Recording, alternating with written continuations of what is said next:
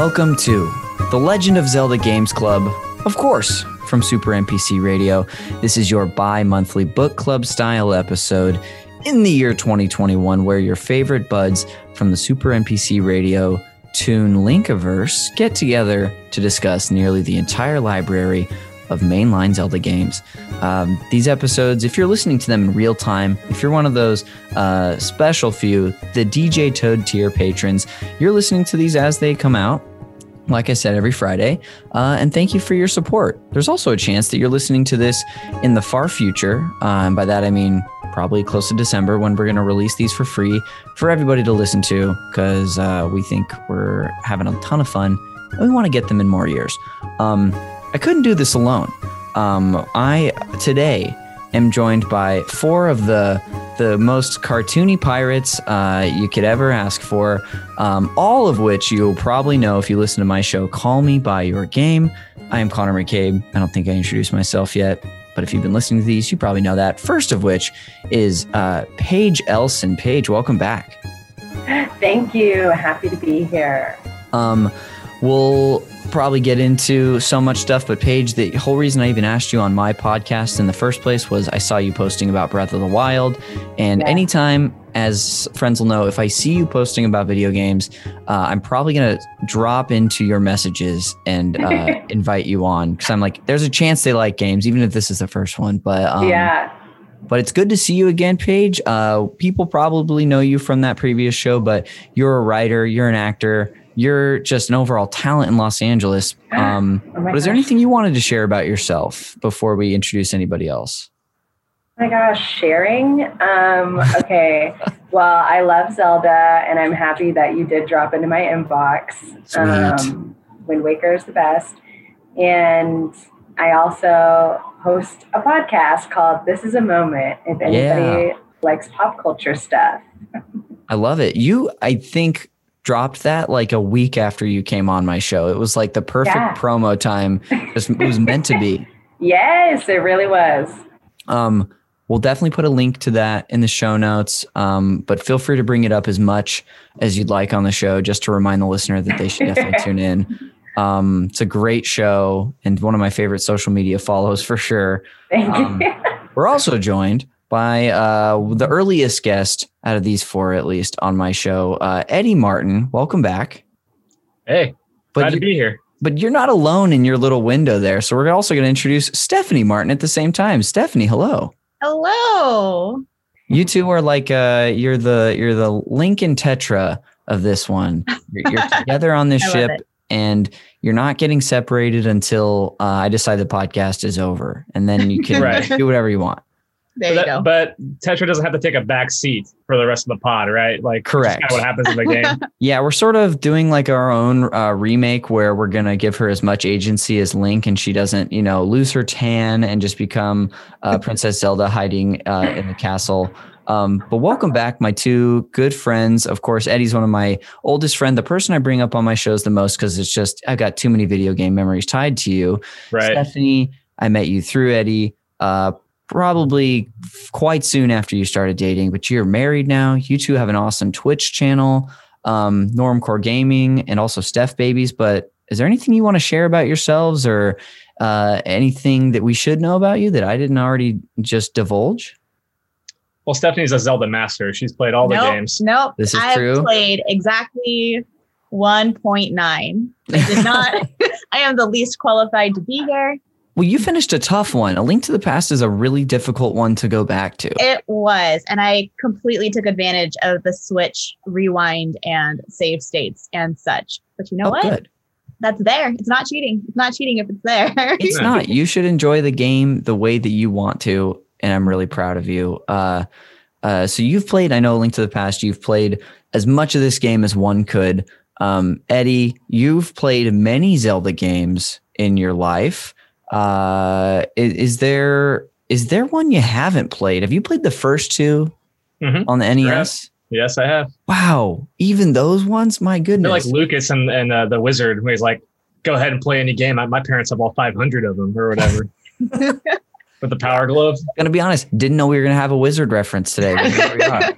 But it is a video game 5 podcast. minutes in and we already have a Wizard reference. I don't know if that's a new record or what. I'm sure it's been done a little earlier before, but so glad to have you two back for this podcast. I've been talking to you about this for a while, so I'm excited. And of course, last but not least, a Super NPC Radio favorite, an old stalwart who's even on a show on the network before even myself, Michael McCollar. Welcome back.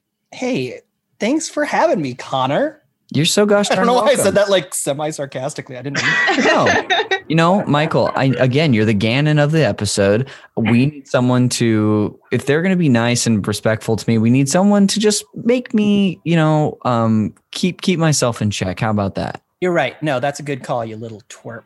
Oh, thank you. That really feels good to hear that. You're the resident evil person on every show. That's true. But you do like yourself some other games. You're a writer. You're working on a fantastic audio podcast. I guess that's what most podcasts are right now. But what do you want people to know about you, Mr. McCollar? That's the end of the question.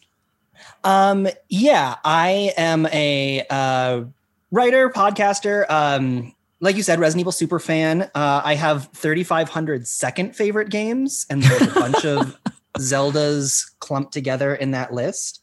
I'm officially able to talk about this because by the time this episode launches, the trailer will be up. I am just starting a podcast. Yeah. With my friend Roxy Pokes about horror movies called Scary Basement. Oh, it's happening. It's happening. Oh, Roxy, friend of the show, of course. Roxy, yeah, she's been on this show as well. Her and I go into a scary basement that's full of monsters and every horror thing that's ever existed, and we have to watch a horror movie and review it. So it's still just the thing that podcasts are about. And it's called Scary Basement, you said. Scary Basement. It should be, by the time you are listening to this, available on every podcasting service that has ever existed. Oh my goodness. Wow. We've got so many podcasts for people to listen to that aren't even video game related now. This is perfect. Thank you to both Paige and Mikey for that. I don't know if I have even introduced the game that we're discussing today, but just in case it's not clear by the title or you didn't read it, you're a patron who just rushed to listen to it. We're discussing the 10th installment in the Legend of Zelda series, and that is The Legend of Zelda: The Wind Waker, which I'll be honest, until this playthrough, I'd never thought that there was a "the" in front of. I always just say Wind Waker. Any big "the" fans out there? I didn't realize either. Yeah. And now we know. Now you're never going to be able to see it the same way.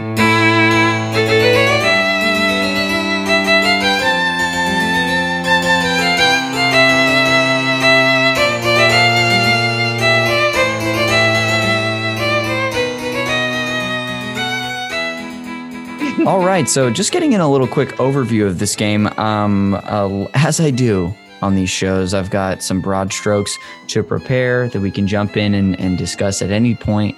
So I'll just kick that off for us now. The Legend of Zelda: The Wind Waker is the 10th mainline game in the Legend of Zelda series and first developed and published for the Nintendo GameCube. It is also the first to feature the cel-shaded cartoon style and introduced our hero known as Toon Link. Its reveal was met with furor from many Zelda fans who were hoping for the promise established in a Space World video featuring a gritty and realistic fight between Link and Ganon that was supposed to show off the power of the GameCube. This is something that is always brought up about this game. There was a video shown at Space World 2000 showing a really cool, realistic fight between like what you would expect coming off of Ocarina for Link and Ganon, like a GameCube level graphics version. So people were expecting that. But what we ended up getting revealed at, I think it was 2000, I've got it in the notes later, was the Toon Link art style, the cel-shaded nature of it, which is now, well, I'm sure we're going to talk about that a lot. It's loved. But I want to know, does anyone remember this going down? I think a couple of you may have been too young to remember this happening in the year 2000, but Eddie, I'll ask you first because we would have been spending all of our time together. I don't remember the controversy nor how I felt. Can you recall anything for either of us? Like, do you remember me ranting about it or not? Yeah, we lost our shit about that video, dude. It was I knew he'd be reliable. I knew he could tell us. Yeah, it was. We didn't see the video like live or anything because that was before YouTube. But Yeah. in the Nintendo Power, there were screenshots of it.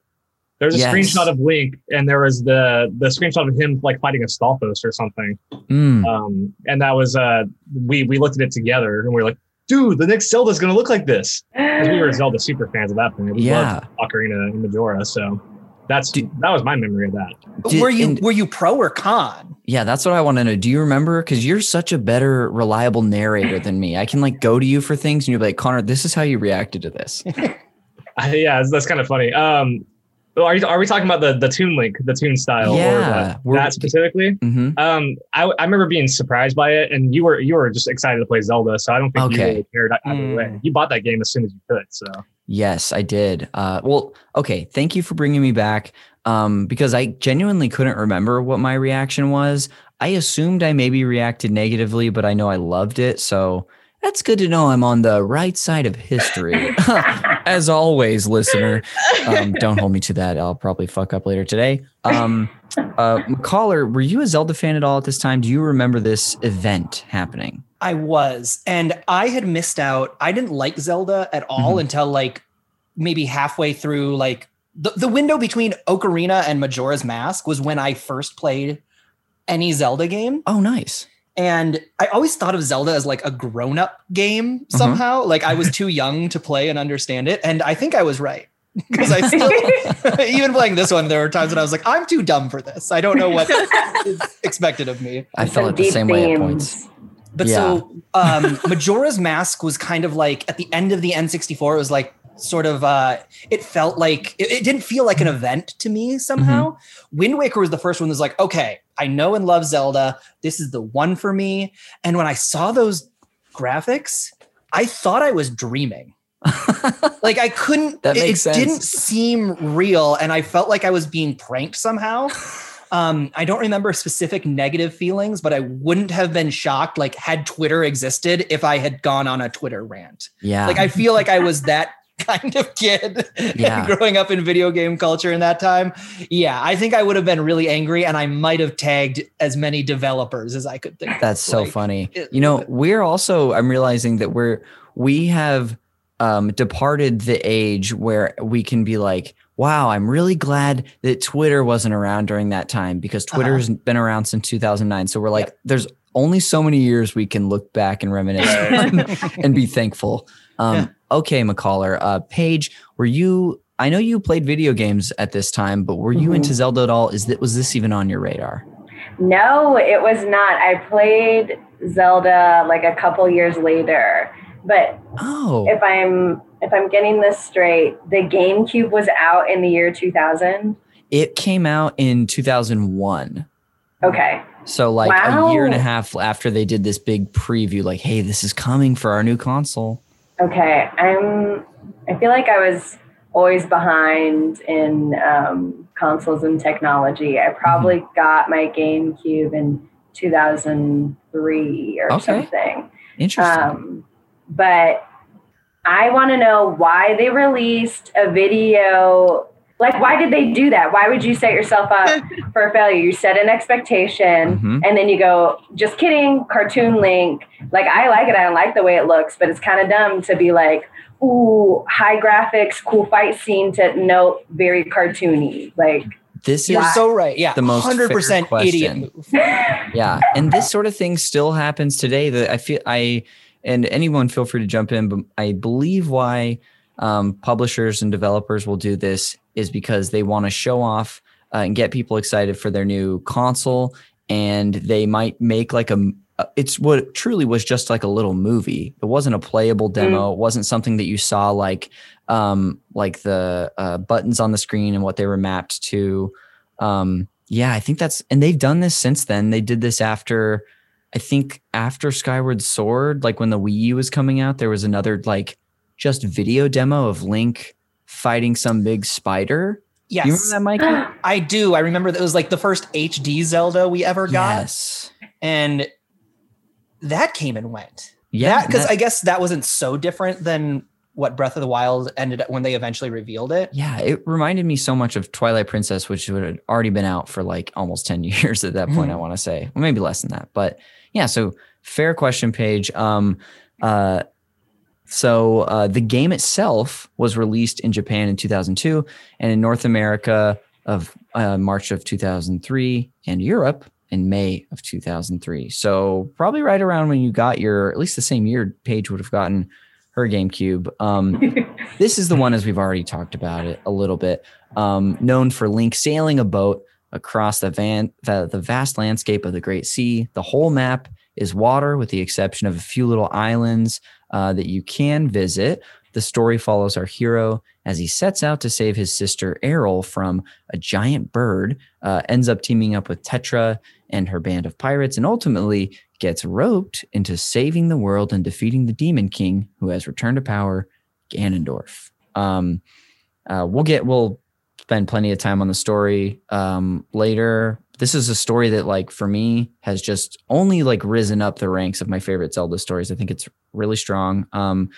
It received critical acclaim for its art style, music, story, and gameplay, and has become a beloved entry in the franchise. But like all Zelda games, has its detractors for the empty seeming world, low amount of traditional content like dungeons, and a lower bar of difficulty.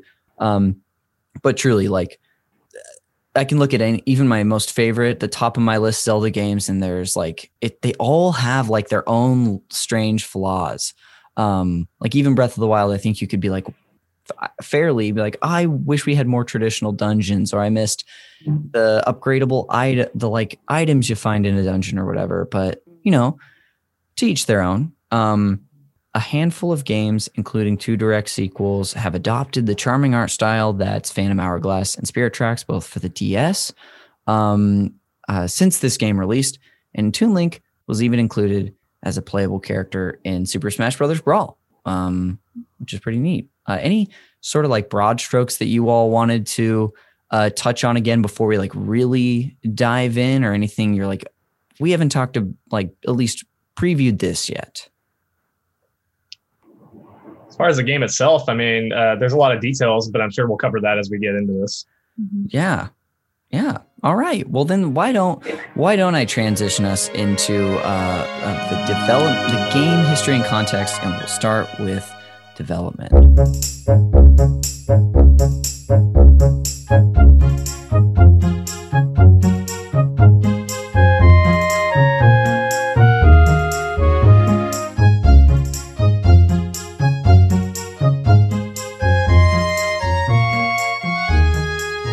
All right, so yeah, we'll get into the development, which is always fun for me to dive into for these games.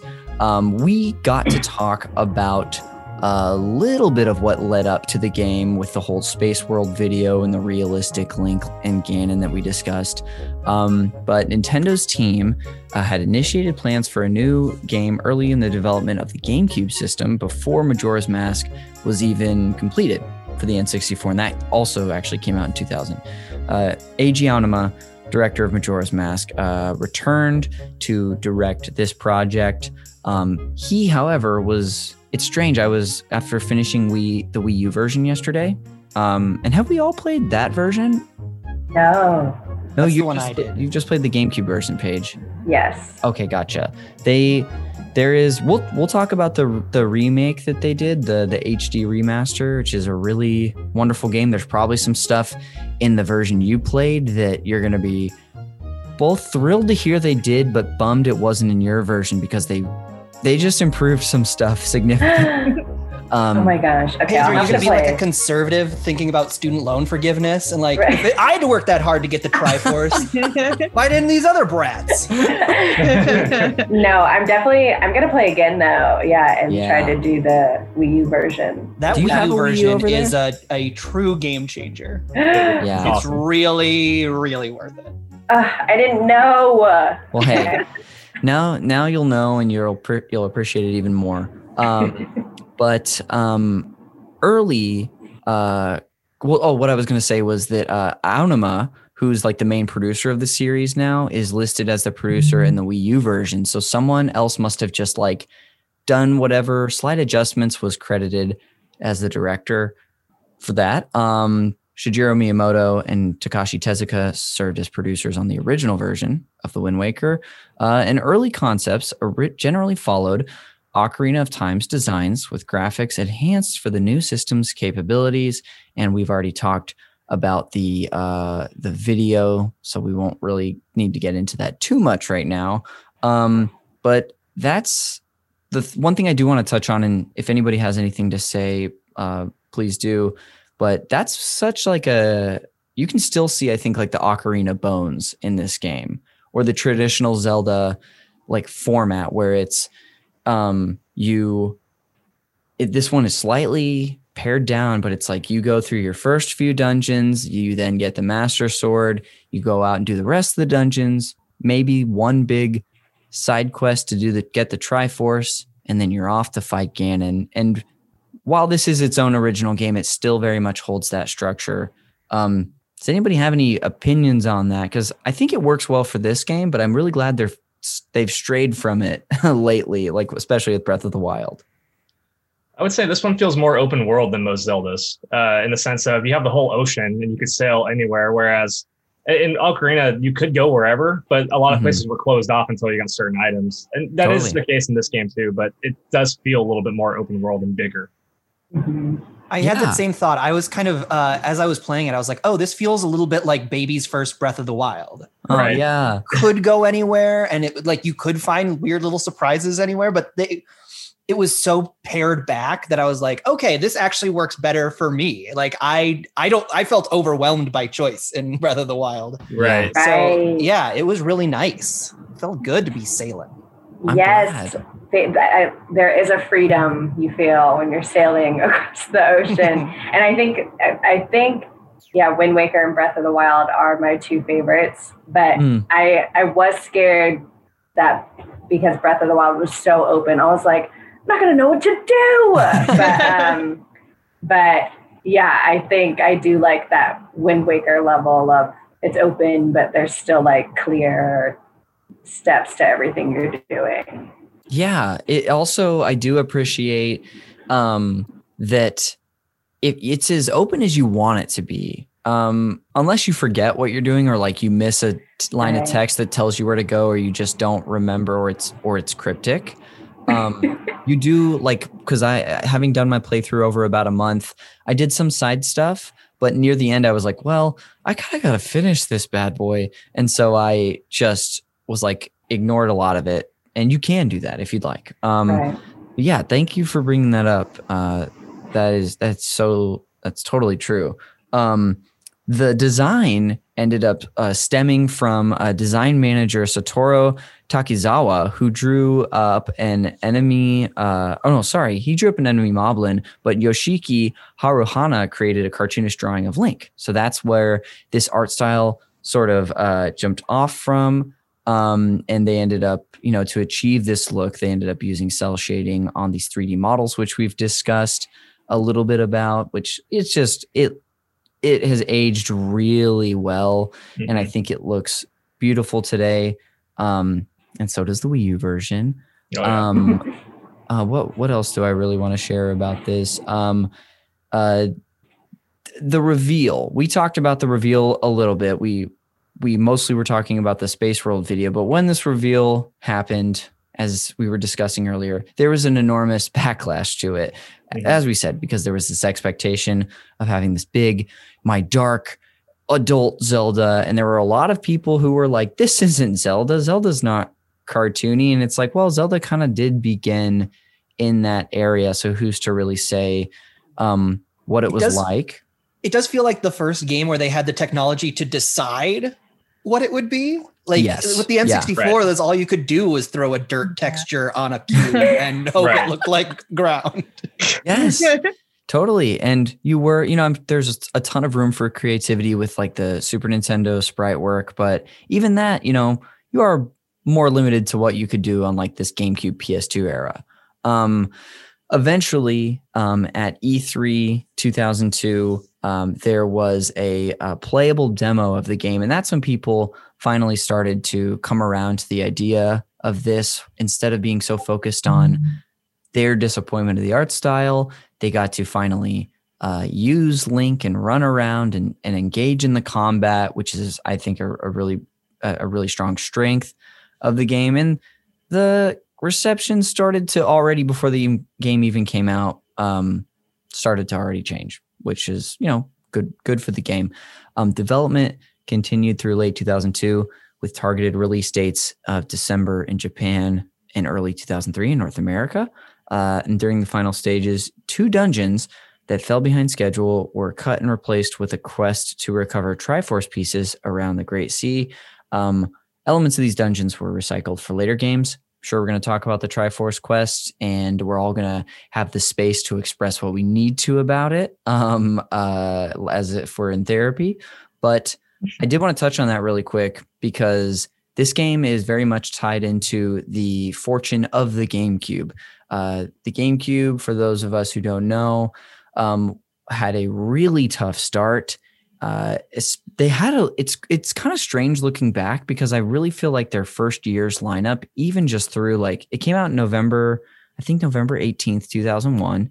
So it was right before the holidays. The lineup of games at launch was okay. They had Luigi's Mansion.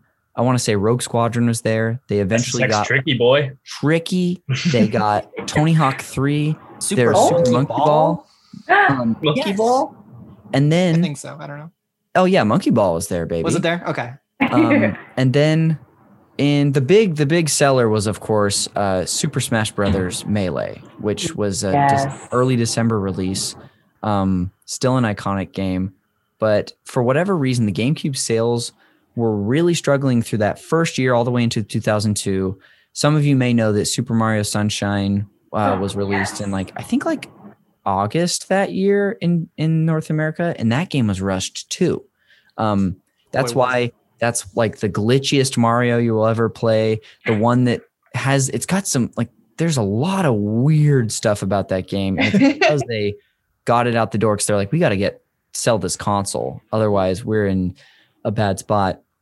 Similar thing sort of happened with Wind Waker, is that they were behind schedule. They wanted to get the game out by a certain date. Nowadays, Nintendo probably, like they did with Breath of the Wild, they delayed that thing 3 times.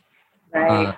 And probably for the best. But anyway, there are a couple dungeons missing from this game, which I don't know about you all, but definitely factors into some of my opinions. And on October 15th, 2002, Nintendo revealed the game's Japanese subtitle, Kaze no Takuto, which stands for Wind Baton, to emphasize the role of wind in the game. And they announced the English title, The Wind Waker, in December as well. And that's pretty much it for the development leading up to reception. Wow. Anybody not get to share something about that they wanted to, or dive into one of those details?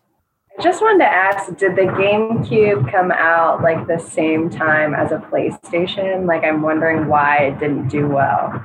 It came out, actually, I want to say 2 days after the Xbox, the OG. The PlayStation came out in October of 2000, so a year before. But okay.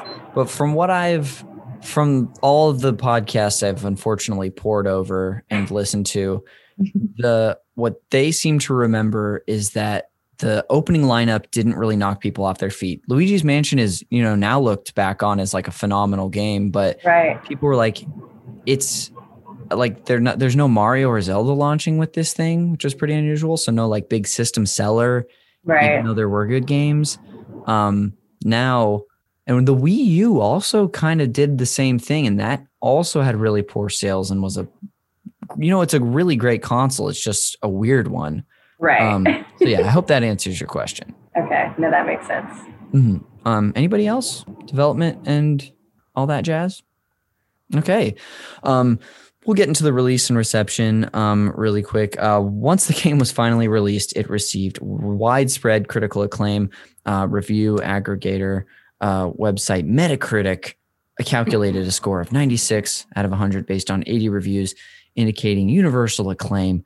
It was the 4th game to receive a perfect score from the Japanese magazine Famitsu, and additionally earned perfect scores from something called Computer and Video Games. Sounds legit.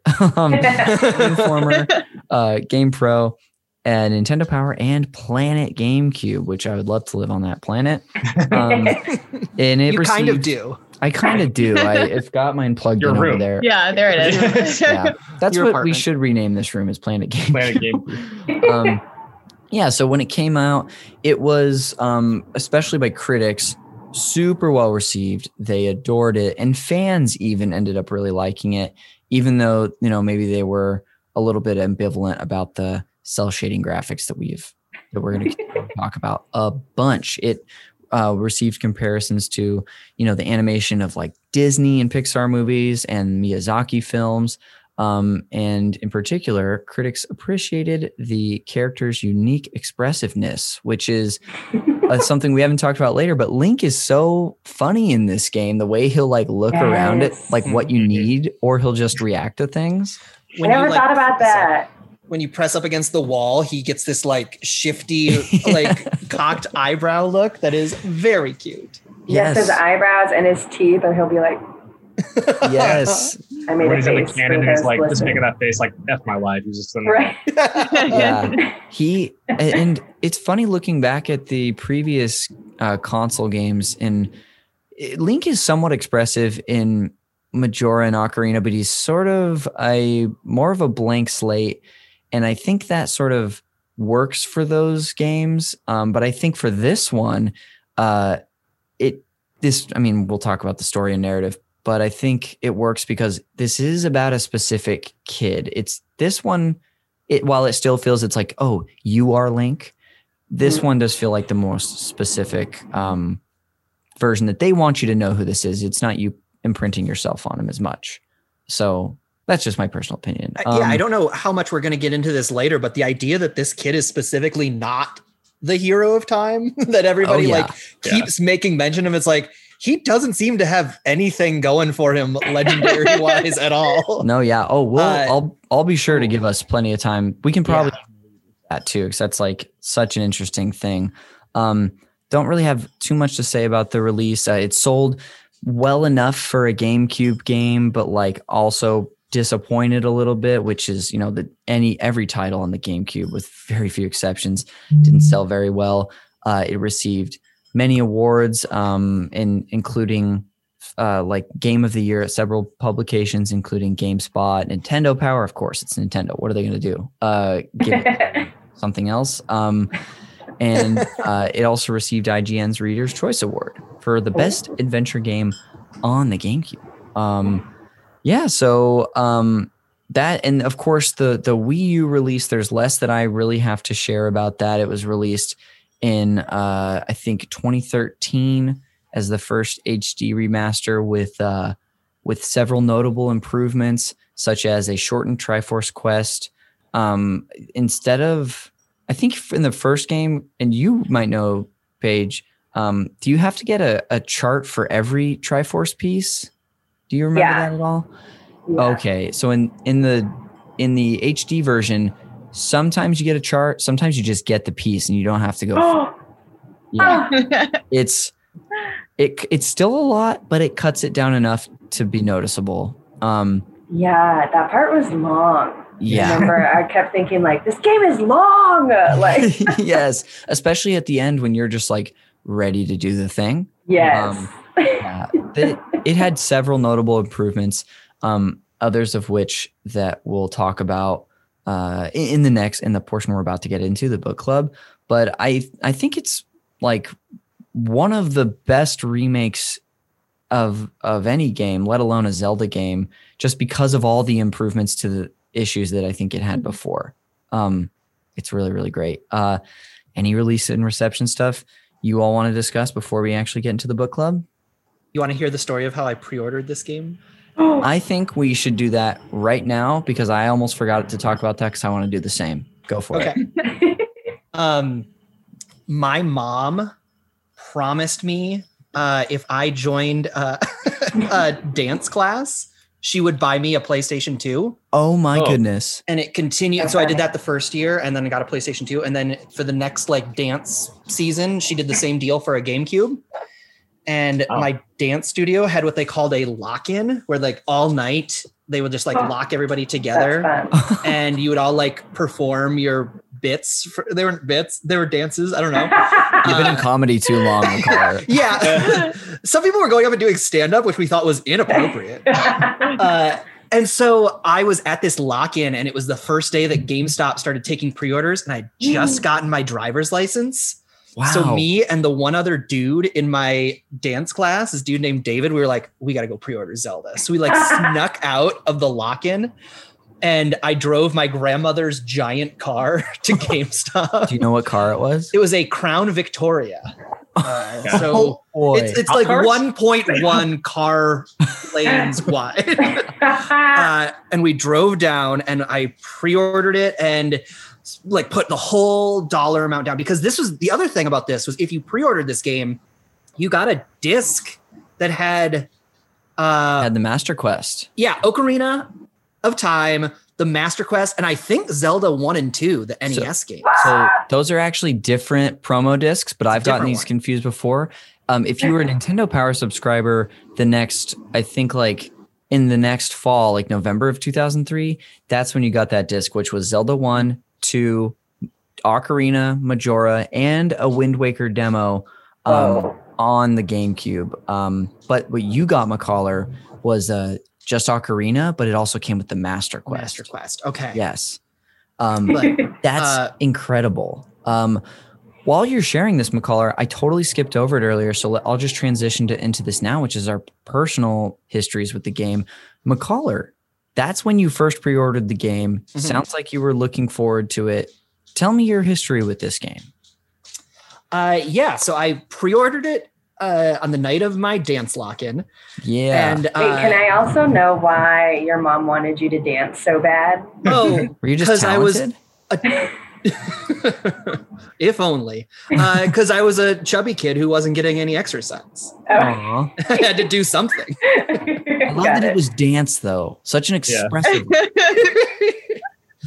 Yeah, it was pretty cool. I can still do like tap like pullbacks. Oh, pretty chill. We're gonna have to see this at some point. You know this. Yeah, I'll put on a show. Thank you.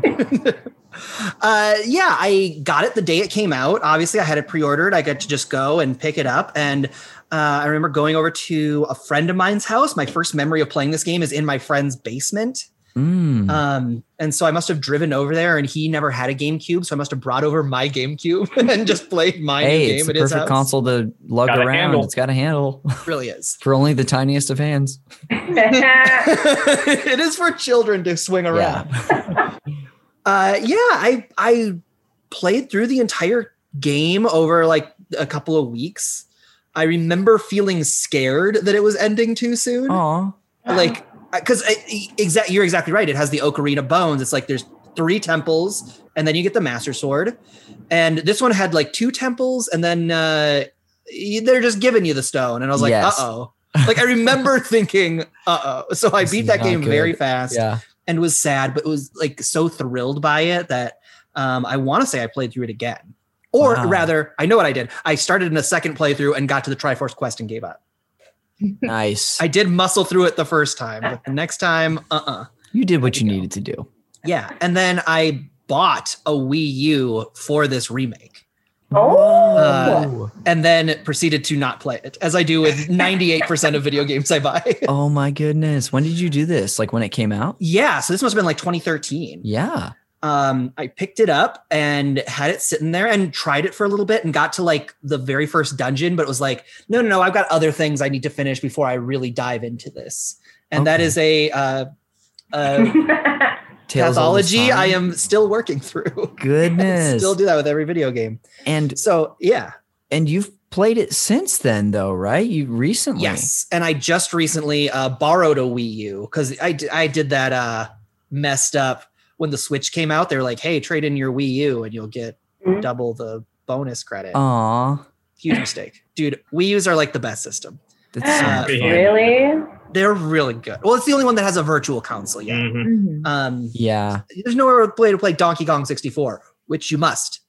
It is a must play. And I will say not every game works well with the gamepad, but the games where they do have things, even this game where your map is on there the whole time, you can switch your items out just with a press of the index finger or the stylus if you're cultured, which I'm not. It's really great. I just started Twilight Princess today because I'm doing that for the next one I'm recording. And same thing. There's like a map or your inventory. It's awesome. Yeah. So you just played through that again, first time on the Wii U. Yeah. I just borrowed it from a friend of ours who I guess is editing this podcast. Jeremy Schmidt. Hello. And I played it in like 3 days. Like I sat down and that was my life. Wow. Oh what was it like doing that?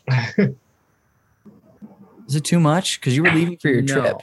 It was like kind of refreshing, and it makes me want to do that more. Like, I don't know how you guys play video games. Every time I play a video game, I'm like anxious that I either should be doing something like productive or playing a different video game. This was a really good answer to just be like, no, you have to do this for a podcast. And so sit down and shut up. And I did. And it was really great. Wow. Yeah, I loved it. I got into a Zelda thing. I played the Link's Awakening remake because of it, because I just like tumbled in. I just was just like, I only want to do Zeldas like this now. I only want to play Zeldas that have 4 to 8 dungeons. Like I need a designed level to work my way through. I was actually really proud of myself. I was going on this really long train trip just recently, and I was going to buy Skyward Sword. Yes. And I stopped myself because like, no, McCaller, you've still got a sealed Zelda game sitting on your shelf. Play through that first. That felt very good, very disciplined of me. Was that Link's Awakening? That was Link's Awakening. Oh, okay. I bought it like on sale. I was like, is there another one? That's awesome, dude. Well, thank you. We're going to get into more stuff you love about the game later, but thank you for sharing about your personal history. Paige, what about your personal history with the game? I'd love to hear as much or as little as you'd like to share. Yes. Okay. So yeah, I got a GameCube around, I think 2003, maybe 2002. I don't know. But I hadn't really played Zelda games before this. It always seemed hard to me. And I would watch like other people play. My aunt owned a daycare, so I was always at the daycare and I would watch other kids play and stuff. So like I kind of like dabbled, but like I never really played myself. But I got Wind Waker. I can't even remember why. I probably was drawn to it because of the cartoon, and I thought it was like, "Ooh, that looks cute." And my mom got it for me, and I loved it. But I also was scared of it, like because I'd never played. Like I don't know, that felt more. I don't know, scarier to me because before that I was just playing like Mario or like Smash or like Pokemon Stadium, like the mini games. Like I was playing very like mini game Babyland type of things. So this the best like, land to be in, honestly. Almost as good as playing at GameCube. Yes. So yeah, when I, had to battle the bokoblins, I was like, oh my gosh, these things are scary. And I would be so freaked out when I made it to the ship to save Ariel. Is that your surname? Yeah. And I liked video games, but I wasn't really that good at them. I didn't get past that part. I didn't save her. And the fortress is hard. The fortress is hard. Especially if you've never played a Zelda or like had to do a stealth section that is that like difficult the first few times, probably. That is reasonable. Thank you. Okay, because I felt dumb. No. But yeah, I would get so freaked out when they would catch me. I was like, ah! I was like, this is too much. I'm freaked out. I can't do it. But yeah, and no one could beat it either. Like I would try to have my cousin play. I don't know. He couldn't do it. I don't think he really cared. But I recently replayed it. Like I started it at the start of 2020. Wow. My boyfriend was replaying it, and I got so excited that he was like, "Do you just want to play it?" And I was like, "Yes." And so he's a good guy. I know this now. Sounds like a yes. That's awesome. He's a great guy. And so then I played it, and then after I'd gotten past that part, I was like, I was nowhere in the game. There's so much more of the game left. And I was so disappointed in my child self. I was like, wow, you didn't do anything. But but yeah, I had so much fun with it. I was like, yeah, this is fun. I love the music. I love the graphics. Like I love the water and the islands of it. Like that's why, like I'm drawn to games that look aesthetically pleasing, that are like pretty. So Wind Waker is like pretty. The music is really fun and pretty to me. And so I had a ton of fun, and I felt really good because that was the first story game I had beaten. Otherwise, like that was like my start of story games. Now I'm like into them. Otherwise, before that, I wasn't really playing them. So yeah. You know, they say you always remember your first, and that's a pretty special one. Yeah. Wow.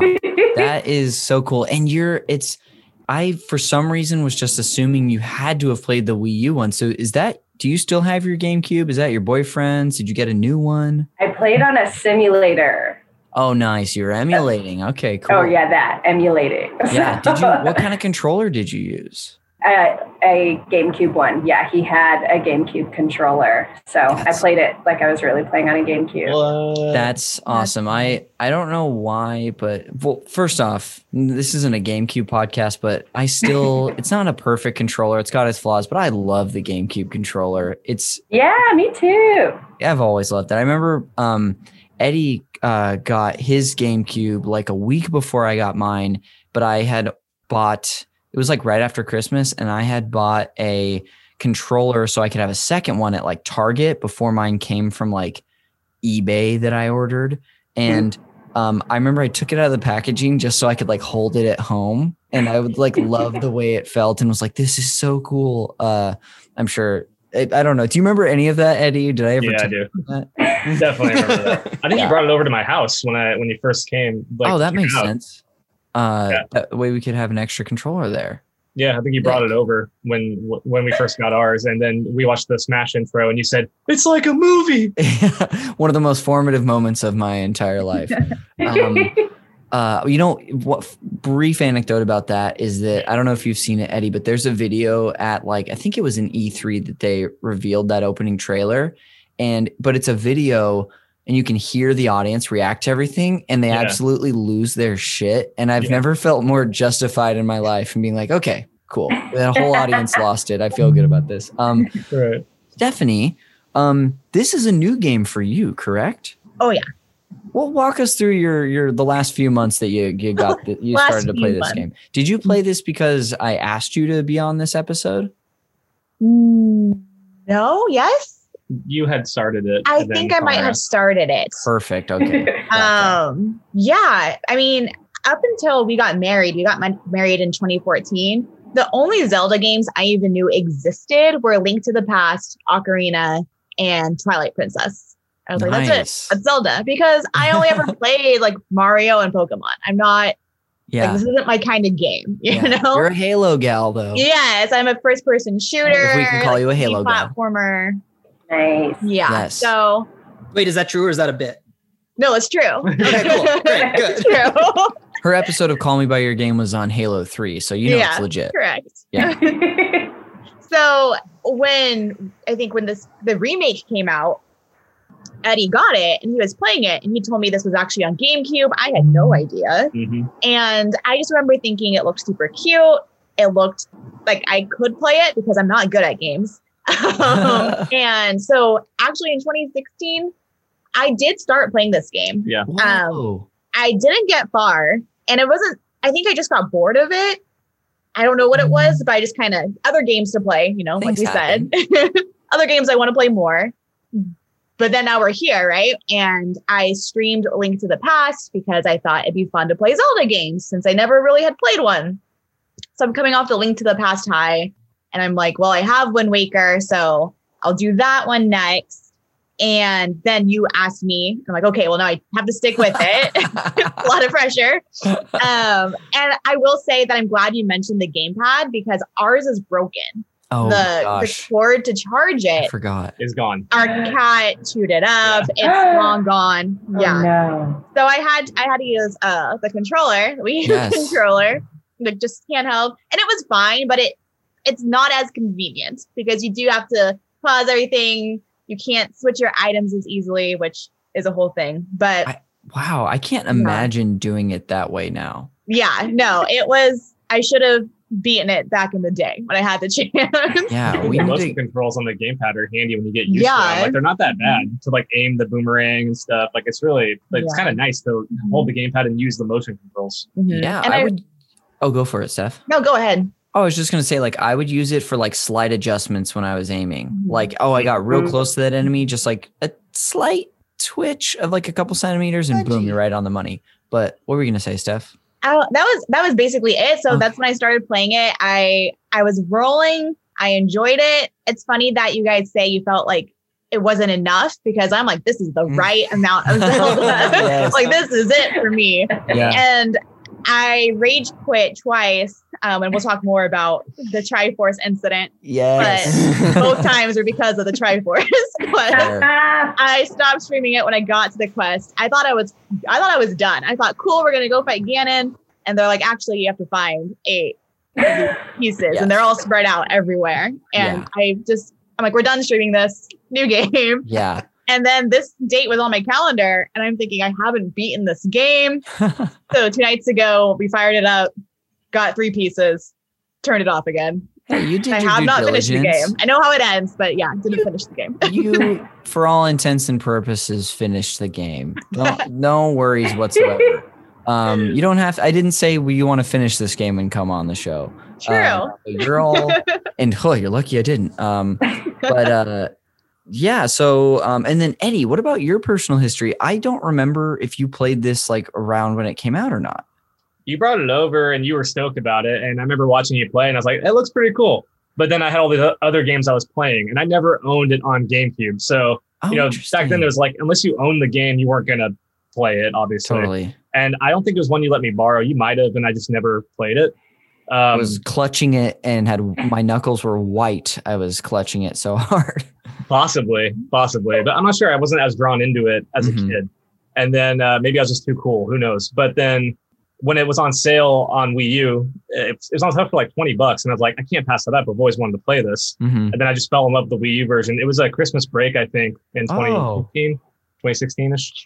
Yeah, that sounds right. Yeah, and I got immersed for like McCullough said, like for 3 days, and just hammered it out, loved it. I was like, wow. I can't believe I missed out on this. I'm so bummed I didn't play this back on GameCube. This is easily in my top 3 Zeldas. Like all those emotions were just boom, and like this is perfect. And then Steph got to play it, and we just have always had it. And another reason why the Wii U is awesome, it just lives on the Wii U. We don't even have the disc for it; just is on there. So wow, play it whenever. That's how I have it on the Wii U too. And it was the same thing. I saw it was on, I had played the GameCube version like a couple years before I got the Wii U one. So I was like, I don't need it. And then I was like, well, it's only $20. I know. And eventually for a masterpiece.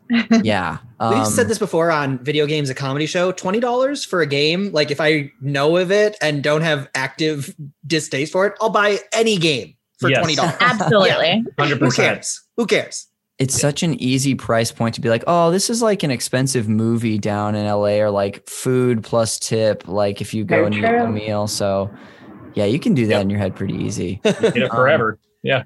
As far as me, like McCullough, this is the game I pre-ordered, and this is the first game I ever pre-ordered. I was so excited about, I was in Zelda heaven at this point. Eddie had introduced me to Ocarina, I think in like 99 or maybe like summer of 2000. I ate it up, and then I played Majora. We got the Oracle games. I never finished it until recently.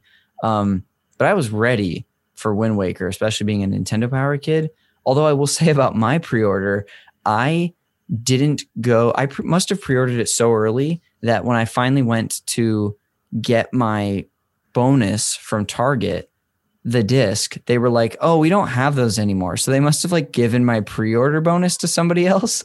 Oh, wow. No. Yeah. Cause I remember being pretty annoyed, but like didn't know what to do about it. Yeah.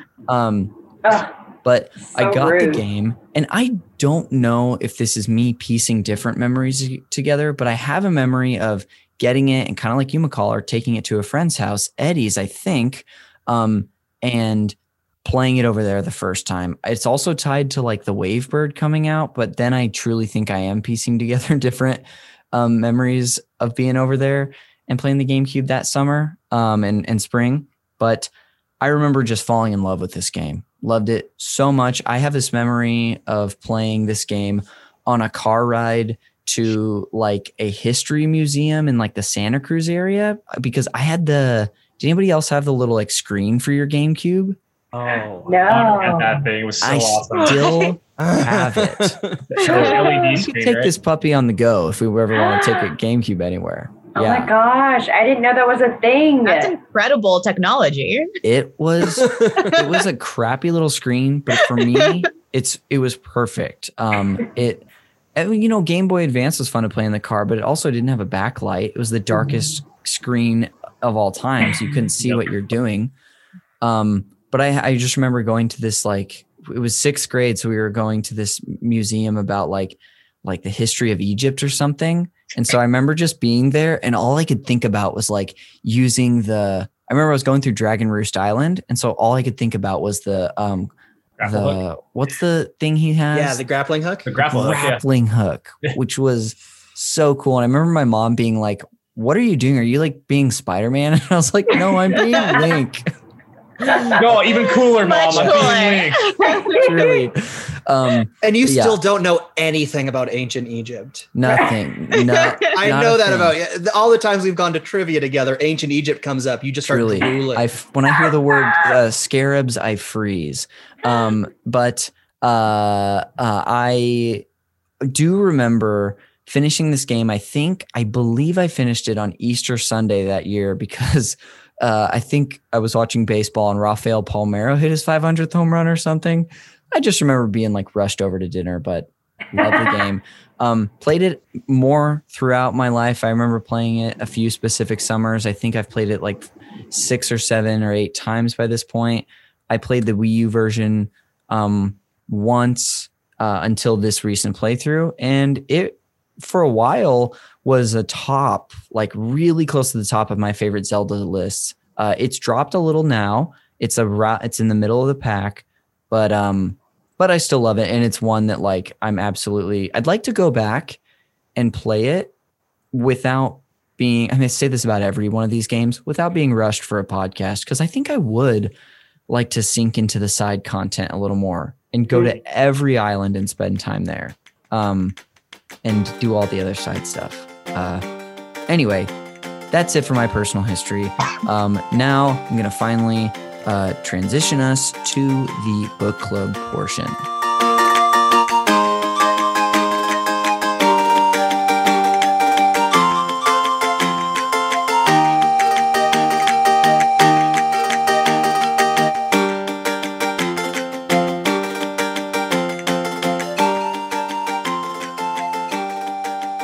Welcome back to the Legend of Zelda Games Club. Of course, here to finally get into the book club portion, discussing the Wind Waker.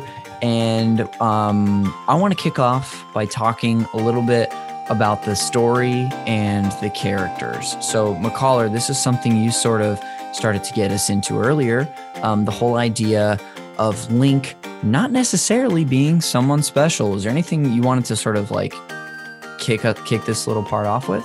Yeah, the reason I think this story resonates with me so much is that it's kind of a story about stories. Like, I think I kind of need my stories to be like up their own ass a little bit. Yeah. It's why The Last Jedi is the best Star Wars movie, but we can talk about that on Star Wars Games Club.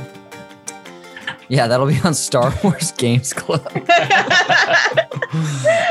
But no, this idea that like this community knows about the hero of time, and he dresses like him, like when you come of age, when you become a man, but like our Link kind of hates that and is like so much more like immediately relatable than like the child of destiny that we've seen in every other Zelda game. Like, the idea that he is just a little kid, and like we get to know his family. We know his sister. His grandma is the best character of all time. She's the cutest little shriveled grape I've ever seen. I will say, when this game came out, I told you I borrowed my grandma's Crown Vic to go buy it. I was living with my grandma at the time. Oh, wow. and my grandma has since passed away. Oh my gosh. And so like replaying this last time, that grandma made me like heave cry.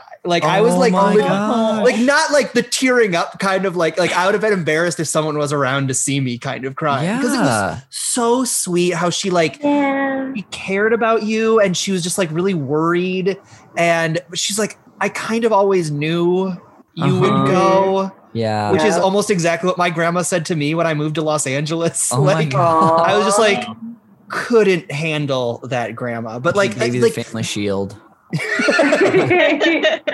Yeah, and whenever I clicked A by her, she said the same line of dialogue over and over. Well, that soup always it's the soup. Cartoon food, you know, it looks good. I feel like that's a thing people talk about, but the soup always looks good in this game. Yeah, I'm sorry to distract from that, McCullough. But that's the kind of thing we wouldn't have gotten if Link was like the chosen one who had been like, even just like the one Kokiri who never got a fairy. Like he wasn't special. He just was a normal kid who was thrust into adventure. And that is so intriguing to me. And so like makes me more likely to connect. And so it's like, I think that's why some of the moments that happen in this story are kind of Ocarina of Time beat for beat, but they like hit me so much harder in this game because I was him. I was the little goofy loser who had a sister and a grandma. You know what I mean? He was me. Yeah. That is such a good point. I didn't realize he's not this grand child. He is like a silly boy who's like, ugh, what do I gotta do? And I really do like that you meet his family on the island. Like even when I was a kid and didn't get very far in the game, I was happy just run around the little island. I was like, this is fun. Hey everybody. And then going out and the people on that island are very fun. It does make it more relatable. You're like, oh, people I know, not like dreams of grandeur the whole time. Totally. Yeah. The world feels more lived in this game, even from the beginning. Yeah. Like it seems like the characters have personalities and lives. They have jobs. They're just living on this island. And Link starts the game sleeping in. He's oversleeping, doesn't want to be bothered. Like he's just like you guys have said, he's super relatable. It's kind of like he's just trying to live, and he gets kind of thrust into this. It's like, hey, your sister's kidnapped. Okay, well, I love my sister. I need to save her. I gotta leave town. I guess I gotta leave town. And at the beginning of this game, Link is the kid from the comic strip Zitz. Yeah. Just like this shitty slacker kid who doesn't care. Slouching all the time. His parents are just like, what's the matter with this boy? Gosh. He and somehow is still not the grossest person on that island, because that's where Booger Kid lives with his giant thing hanging out of his nose, which I hate it. I forgot that later in the game, this is a mandatory thing. You have to at least go into this place. You get the cabana deed from the teacher by giving her enough of the joy pendants. And the slide puzzle you do is a picture of the Booger Kid on Outset Island. Is it? I was like, wow, of all the characters in this game, they chose Booger Kid. You noped out of that. You want to talk about like times I felt like an idiot playing this game? That slide puzzle, I was like, I was doing it and I was like, are we sure this is how you get the Triforce piece? And I Googled it and it wasn't. And I was like, goodbye forever. Yep. My brain has no idea how to do those. They're in every game and I never know how to do them. I can do them and I have, but last night I was doing it and I was like, this feels wrong to me. Like, I feel like this shouldn't be happening. And then sure enough, I was like, oh, there's that thing you throw your grappling hook on. But back to the story and characters. Yeah, it's just, I think that is like one of the huge strengths of this game is, you know, Link being exactly as we've all described him already, is just like not a kid of destiny. He's a normal dude who eventually assumes the role by the end of the game. And I feel like in most of the Zelda games, again, my favorite series of all time, when it's at the end of the game and, you know, you see the Triforce on Link's hand finally, it's always cool. But this time I almost got like a little choked up because I was like, wow, like he really has had like a journey and gotten here. and the King of Red Lions is, talking to you while it's happening. He's like, wow, you really are the hero of the you'll be known as the hero of the winds from now on. But dude, I'm getting chills thinking about it right now. That to me justifies how hard the Triforce quest is. Yeah, that's because for a normal kid to become the hero of time, it's hard. It's really hard. It's why not everybody is the hero of time. It is. And I think in conjunction with this discussion about Link and his character, the story of Wind Waker and how we even get here is really interesting and is something I've only grown to appreciate more about the game, because this is the first game that I think, aside from, being like a direct sequel, like Majora to Ocarina or Link's Awakening to Link to the Past, whatever, up to this point, it doesn't seem like there was any thought put into like the lore and the actual history of Zelda, whatever's going on in Zelda in the game. But the timeline is not a thing at this point. That would come 8 years later. But they are literally telling you the story of the hero of time defeating Ganon.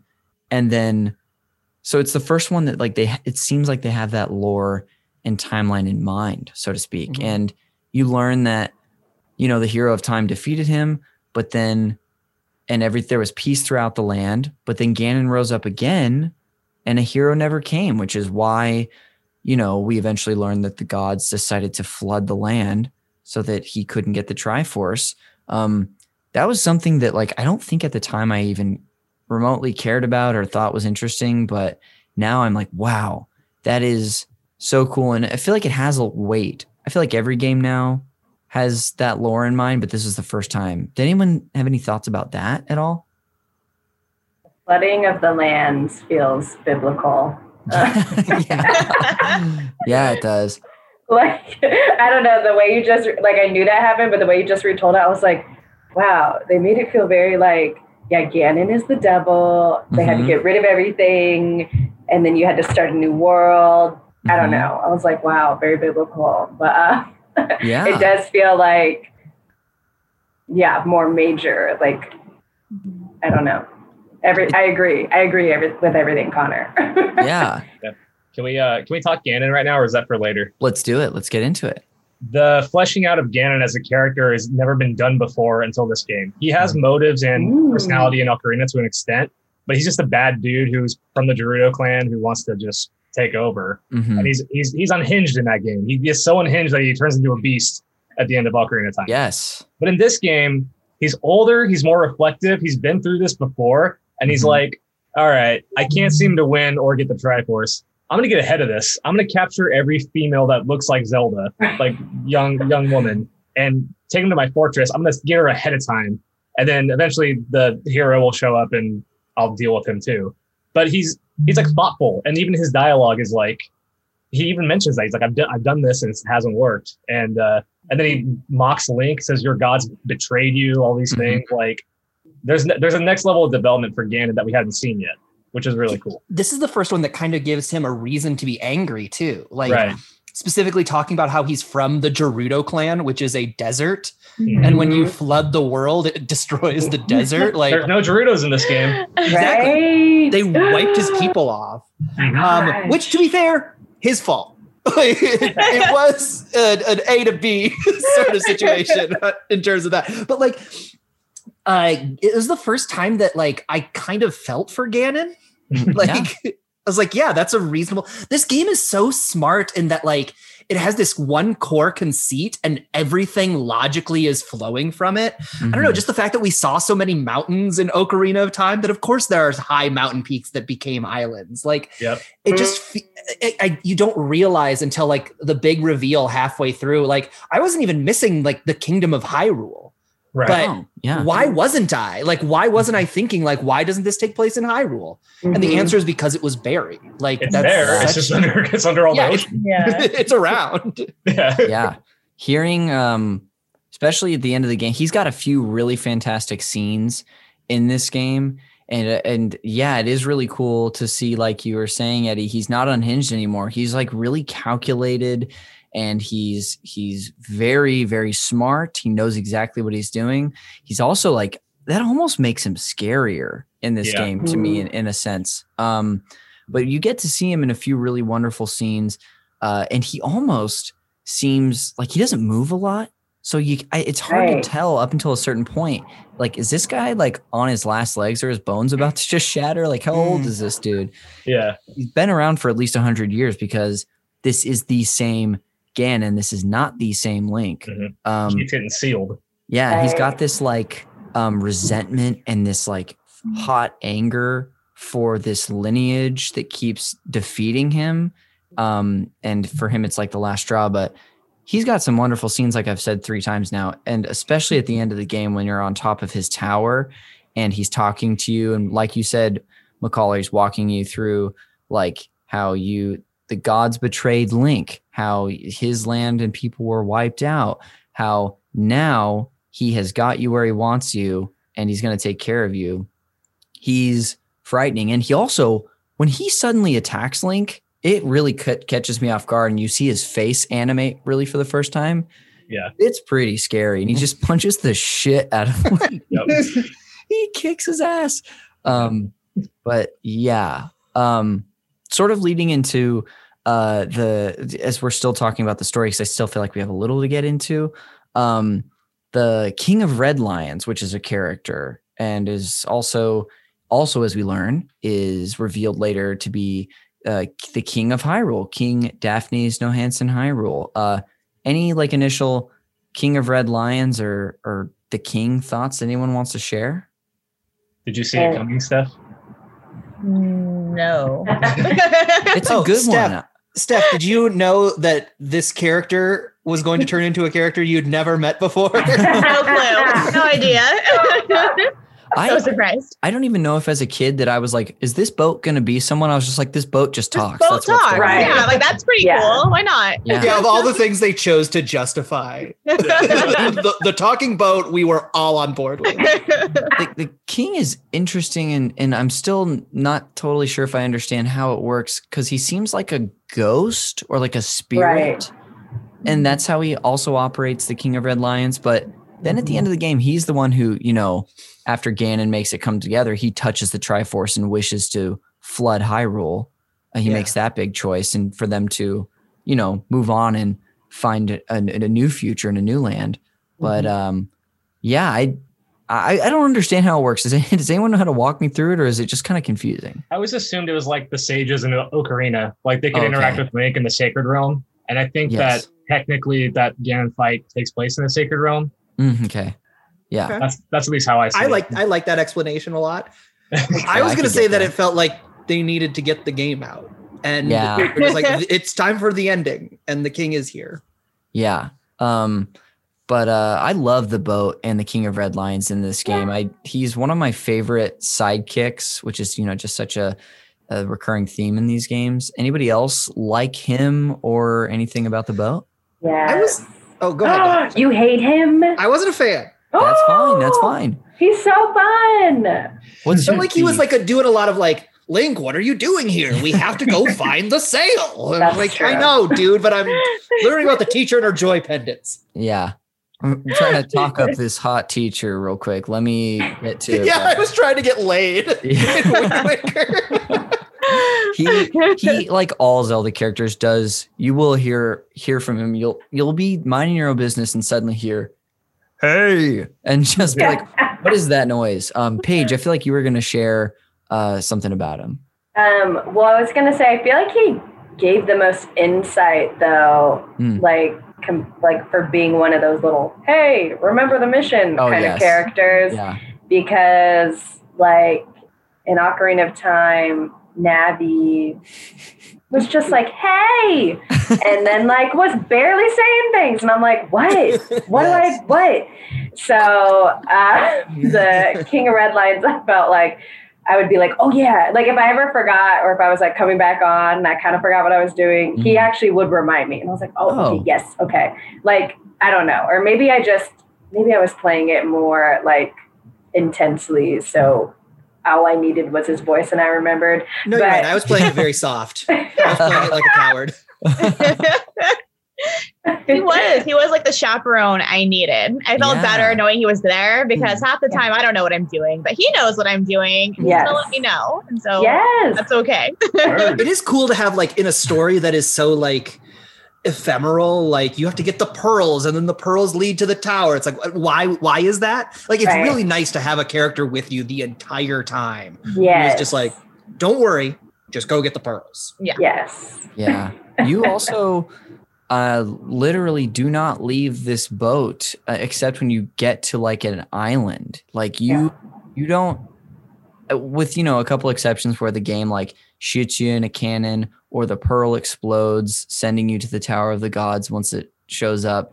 You are always with him, going to and from everywhere. And there was something about that this time. It was the first time I ever like really appreciated that and liked it. I was like, I got my buddy, and I just love sailing as much as it gets a little old, but with the Swift Sail, which Paige, I don't know if you even know this, like got the Swift Sail in the GameCube, because I don't think it existed. It's you can sail in the Wii U version, Paige, that I think goes at like double the speed, and after you use it, wherever you turn, the wind just stays at your back. So you don't even have to keep playing the thing. Whoa. Yeah. Well, I liked when you mastered the little like tornado-y thingies. You could warp. That was so clutch. Very important. I did not get the Swift Sail. Yes. Oh, no? No, I tried, and I don't know if I was doing it wrong or what, but I was over the auction. Like, what? It's fine. Steph, you're justified. I had the same experience recently. All the guides online were saying, hey, if you just go back, like start an auction and leave and come back, or like the day changes, you'll get there eventually. No, I had to like win everything to get to it, but I don't know if that's how it was for me before. I don't know. I just, after 5 or so auctions, I was like, I've had enough. Yeah. And in the moment, I thought sailing's relaxing. It's not a big deal. But then come Triforce quest time, I'm like, oh man. It's Zelda is a character in this game. Isn't that a fun surprise? My favorite version of Zelda. I love this the first half version of the game. Yes. Right. So you meet this pirate at the beginning of the game named Tetra, who shows up on your island, and in fact is the reason that Errol, your sister, gets kidnapped, because the Helmrock King, the big bird that you fight eventually, is chasing after her because, as I think McCullough told us, Ganon has this like decree out to like get all of the blonde girls with pointy ears. And so eventually you meet this girl. I'm sure, I don't know if it was a surprise to anyone, because it probably seems pretty obvious, but I still loved it. It was kind of cool because you could always tell she knew what was coming. I remember being surprised by it. Yeah. Oh, cool. I love that. Yeah. There was if you go into her quarters, you could see some Triforce stuff in there. So it kind of hints at the fact that she's Zelda. Right. But this character has so much sass, just so much personality. Yeah. Yes. She's in charge of all these pirates. Like she's badass. And I feel like that's the common theme among all like those main characters in this game, is that they have personality. Yeah. They're actually relatable for once. And like, as much as Zelda looks cool in Twilight Princess, she has no personality in that game, like at all. Right. Like we barely get her in that game. Yeah. Like her design is great in that game. I don't remember what she was doing in Twilight Princess at all. She drops a sword. Yeah. It's a really cool scene. She's not so she's like that kind of girl who's like really clumsy. Wow. She's written as hot but doesn't know it. McCullough. Exactly. Yeah, I did love this pirate version, and it makes her very active. Like, for the first half. Yeah. But yeah, it was cool to be like, what? Zelda was like this badass pirate that was like, listen up, because otherwise, like, she's always powerful, but she's always like, oh, Link. Oh no. Yeah. And so it is fun seeing her as this crazy pirate. Also love that you brought up that she loses her tan. Like, it's so weird. Yeah. I didn't realize until you said it, and it's that's upsetting. Becomes pale. Yeah. But she's also not afraid to give Link shit, which is one of my favorite things to do. Like, she talks crap to Link, and then she puts that little stone in his pocket to communicate with him. And one of my favorite moments in the game is he's kind of standing there. All of a sudden it goes off. He goes, ah! And like something like looks around. Just starts talking to him. Yeah. But his like reaction of, ah! Like he's sweet. So good. So good. I do. I think that's right when you get in the Forsaken Fortress. Yeah, it's in the fortress. Right. Yeah. For the first time. Gosh, Zelda. Yeah, she's wonderful, and I'm so glad that she has a big role in that fight at the end. Which Zelda, I mean, I think throughout the series is often involved, but she's shooting the light arrows. All I will say about that final fight, doing it last night, she really takes her time. So she only shoots light arrows it's timed, so you almost have to like stun him at the right time. She's not gonna like shoot him when you stun him. Well, she never had time to upgrade her magic power. You know what? Maybe that's what it is. Thank you, McCollar. She was stuck in a basement for half the game. In the spirit of moving on to other discussions about the game, we can jump on this at any point, but I do love the world and like the character design and all of the other characters that have personality. We've been talking about so many characters that we love, but I think there's so many, like in previous Zelda games, you've got your individual models that are made. You've got the Cuckoo lady who ends up being Anju in Majora's Mask.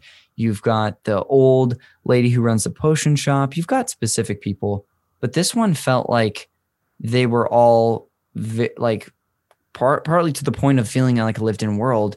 It really does feel like these are people living their lives through, even on their disparate islands, all the way out there. But I sort of want to get into the art style and the design and lighting. Now we can talk about both versions, but does anybody have a particular opinion on the way this game looks? Yeah, it makes me want to draw again. Oh, like it looks so good and crisp and clean. Like it made me like itch to get my old Wacom tablet out and start going to town. I love that. And I think that does kind of give it a wider appeal. Like I think that is what drew me to the game when I was a kid, when I had the GameCube. Like I think, when you get sort of like Disney Pixar-ish, like you open it up to other people that are like, oh, well, wait, what's this game?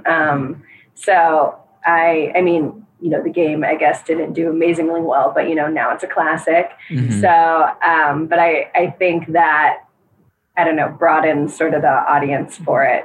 I'm so glad you're on this episode specifically, Paige, because you're like who they wanted. Like you're the reason, like you're kind of the reason all of my people my age were angry. Right. But it's like, that's the payoff. It's that people who maybe wouldn't have been into this game before fell in love with it. So it's so cool that you like had that exact experience that they were hoping for.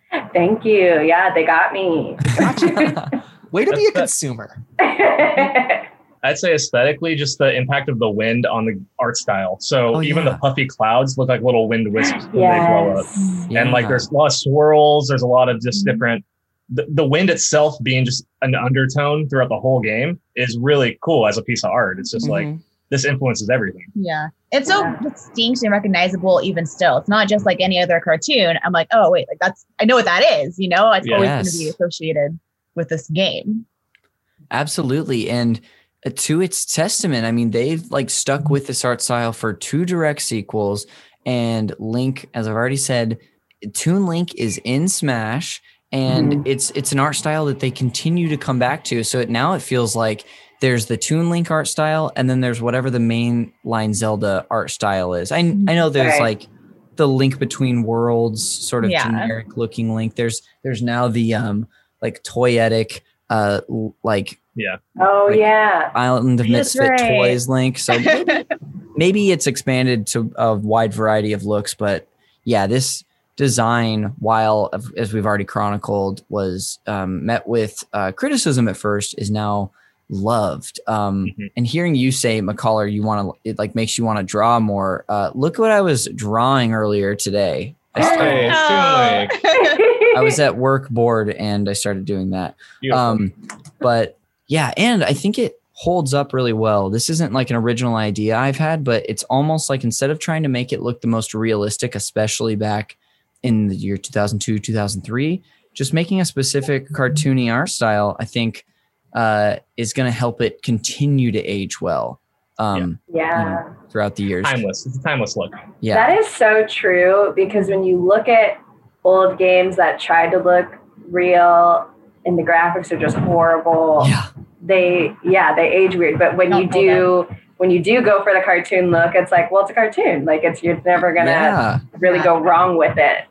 Totally.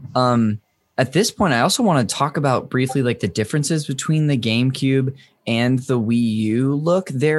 I feel like at first glance, you might not necessarily notice it, but the Wii U version, they added a lot of like incredible lighting effects, which for the longest time I've been saying on stream, like I prefer the GameCube look because I do really love the cell shading because it feels like it's like painted on to the characters. Whereas the Wii U version feels like they're sort of like clay models almost. Oh, okay. I don't dislike it at all. I just think I like the GameCube version better. But when the HD version does add a lot to it to where it's hard not to like with the lighting and the shade. Very pretty.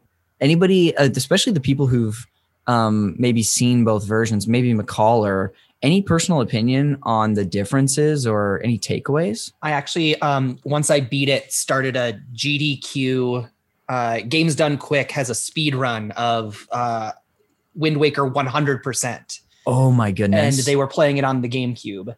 And it's very much one of those, like, it's always kind of a bummer to me about like, it's not like you get a new HD TV and you're like really excited because it looks so great. It's just like that just becomes the new normal and then you just can't go backwards. Yeah. Right. So it's like in my head, the GameCube version looks beautiful. And then I played the Wii U version. I was like, this looks beautiful.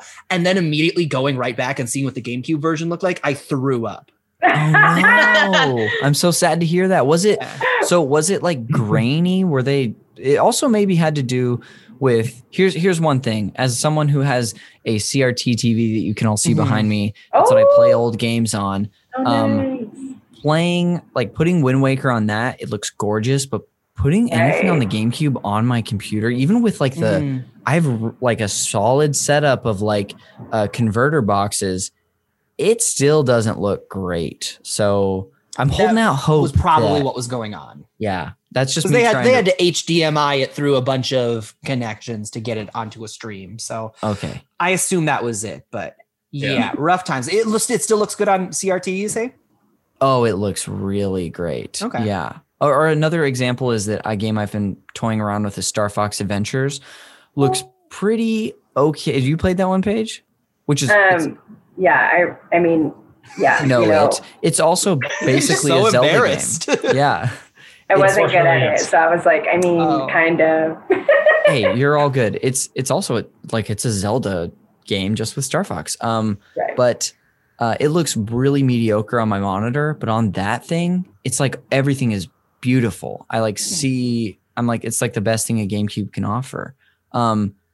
Maybe not the difference in the art style, but Eddie, do you have any like personal opinions or takeaways for just the look of the game? I think the HD version is gorgeous. I thought that when I got the game. I still think it now. I think it looks fantastic. I think it's going to hold up for decades. That's from an aesthetic standpoint. It's just, like we said, it's a timeless look. Yeah. And Steph, being new to the game, anything you really thought about it? Oh, I just love it. Like, I mean, I think I said that already. I love the style of it. Granted, the only other Zelda I played is Link to the Past. So it's such a significant difference. I don't think it's fair to compare them, but I love the style. I think that it's super cute and it looks really good. I have never seen what the GameCube version looks like, so now I'm going to go look. Now I'm interested. Only do it if you had some bad seafood and need to get it out of your belly. Get it out of my system. Wow. Okay, noted. Hey, that's my Ganon right there. Oh, it's trying to get Link and Zelda to throw up. That's his end game. Nothing else works. You don't see Link puke once in this game. He doesn't get seasick once out there. Yeah, that's part of the cut content.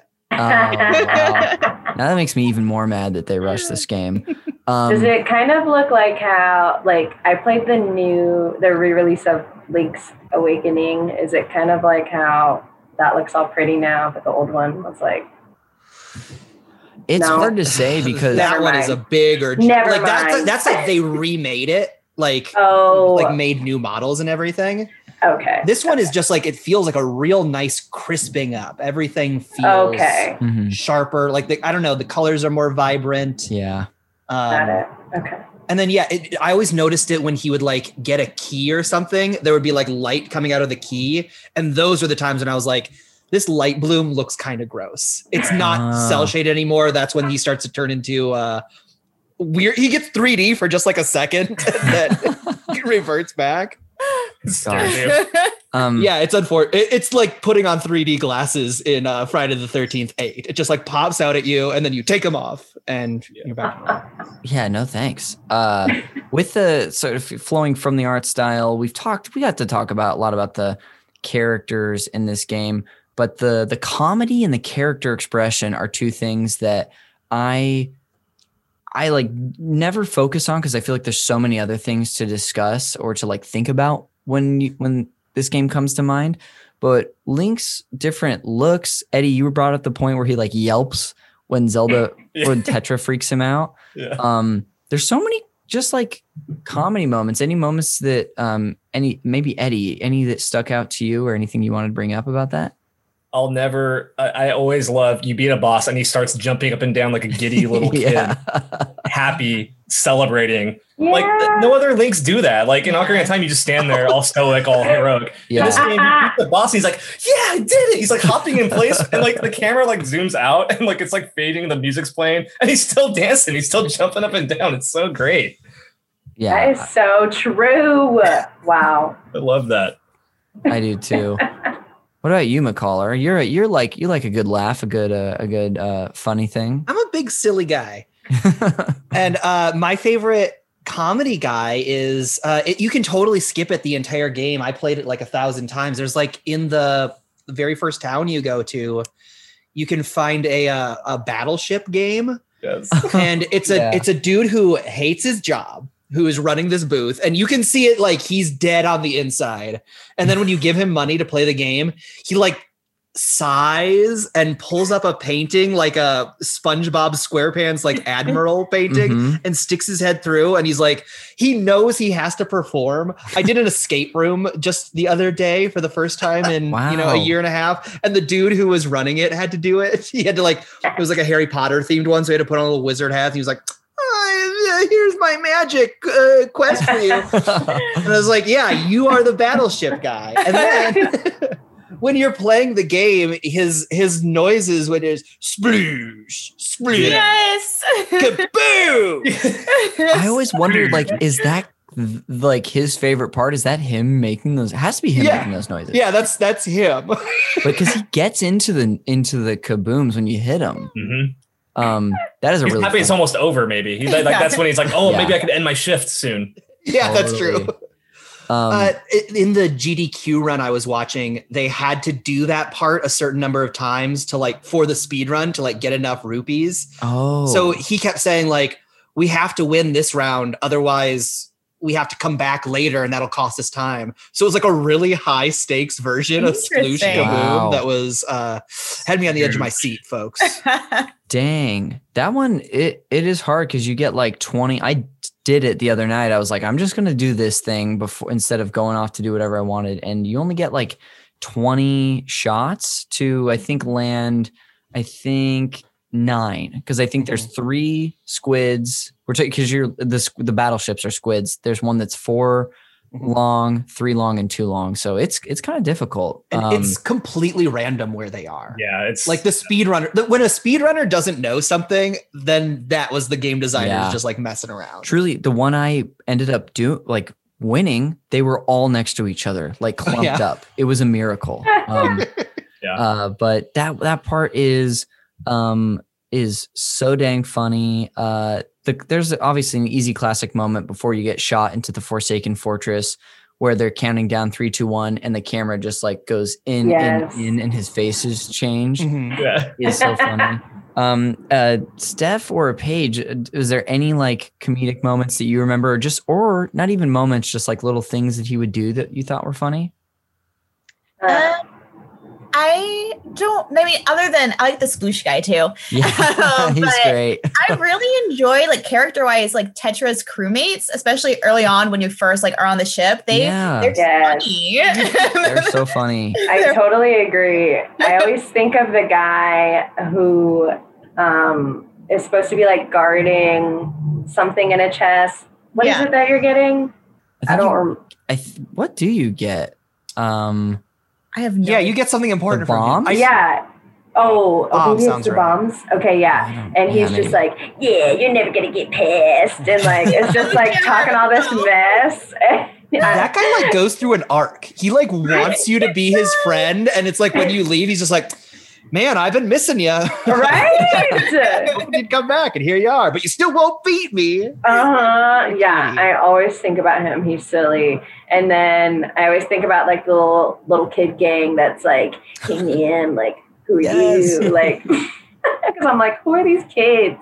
They're so funny. I love how after you finish this, because I just played this the other night, after you finish that quest with the teacher and you give her the joy pendants, you get the deed or whatever, she tells you to tell the kids hello. And I'm like, you're their teacher. You should be seeing them again before I see them again. Like, there's the worst teacher. Has no control of this class whatsoever. She really does not. No. Those boys are so funny. The way they sort of saunter around you, they like circle you. They are definitely like reminiscent and pulling from the bombers in Majora's Mask. There's like a gang of little boys in Clocktown, and these are very similar energy. But these guys, are just like actively walking around you and shit talking you and the teacher. I will say it's, sorry, go ahead. No, please. I do love how quickly they turn from like, we're badasses. And then they go hide and you find them. They're like, well, now we got to get a present for our teacher. Like they too go through an arc somehow. Right? Totally. Why? And I just like completely bought it. I was like, you're right. Yeah. Now that I'm in charge, you're damn right. You have to get her a present. You're good kids now. I would say even like aside from, I'm sure we could think about countless moments. There's the guy who teaches you the song of passing, who's like an Elvis guy by the grave, who's always dancing. Yeah. He's funny. There's so many characters. Of course, Tingle is also in this game. This is a second game, Tingle. And Tingle's a requirement for the main quest in this game. You have to take your Triforce or your charts, and you have to pay him like 98 rupees a piece to do these things. So annoying having to get money all the time. Hey, this man. Yeah. That was kind of how I ended up playing this game accidentally more open than I think it was intended, because I remembered how bad the Triforce stuff was. And I also felt like I was just constantly looking for rupees. So like at the very beginning of the game, I like ground out rupees. Nice. And I went and like, as soon as they gave me the option, I went and got all of my sea chart filled out. Like I just spent an hour and a half sailing all around. Once I got the fast sail, that was when I went and found all the fish guys. And because you're there, it's easy to like scope out what everything is. So I like got my magic and my money upgraded a lot really fast. Like up at the top. I have a question. By the end of the game, I had just like 6,000 rupees just hanging out in my wallet. Okay, that was my question. I didn't remember how much you could upgrade because I only ever got the wallet that lets you have 1,000. 5,000 might be the top. Okay. Interesting. Yeah. And then where do you get the second magic upgrade? Is it at like a fairy place or is it somewhere else? Yes, it is. I think they're all at fairy places. Okay. I missed one of those. Those are You're going to take a stab. It might be the one that you have to like warp into with the cyclone. Oh, okay. There's at least one of those, maybe two. Okay. Yeah. Gosh, that's such a fun thing. When you're out on the Great Sea, which like we've talked about a little bit, I do love sailing. I love jumping in the boat. You can hit, especially when there are waves, and you can hit one right at the crest and you just like soar for a while. But yeah, finding those big ferry upgrades out there, I didn't even care that it was so easy that I was upgrading. Like, sometimes I feel like in a game, you're like, I really want to earn something. Here, I was like, yeah, I went through a hole in the ground by this like seashell shaped thing, and they gave me more arrows. Good. Gosh. Did you play hero mode, Connor? Last playthrough? No, I did the the plus mode, which I don't even know what you call it, where you just wear the pajamas after you beat it once. But no, I heard hero mode is hard. Actually difficult because there's no hearts. Like you have to use potions. Wow. There's no hearts like in grass or anything. Oh, I would get slaughtered. You got to be stocked up on potions. Wow. Gosh. Interesting. Yeah. That's hard. That sounds like a challenge I'm not ready to face. Yeah. If it ever comes out on Switch, that's like, you maybe just sold it to me on Switch. This seems like a great game for Switch because if you could take it on the go and like oh yeah, go around for a little bit, put it down and like come back later, it feels like it's made for the Switch. Yeah.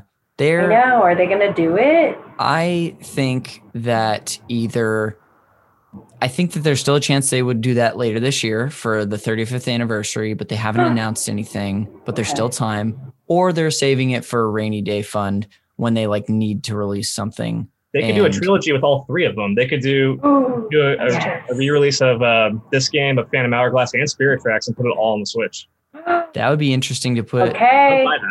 Dude, they should do it.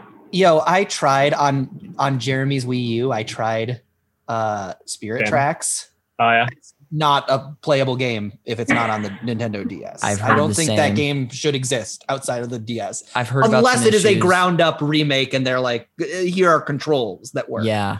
That's fair. I've heard similar things for different reasons about Phantom Hourglass. There's some stuff that you just can't really do on the Wii U that is really difficult. I love that game though. It's so fun. I love Phantom Hourglass. Dude, I started it the other day, but I don't think I'm actually going to have time for it. Let's talk about the music. I adore the music in this game. It's got this like Celtic feel to it. There's, I wish I had the ability to just play you all music through here, but also time is short anyway. But any tunes that stick out to you? I know I've got a few that are near to me, of course. McCullough, what about you?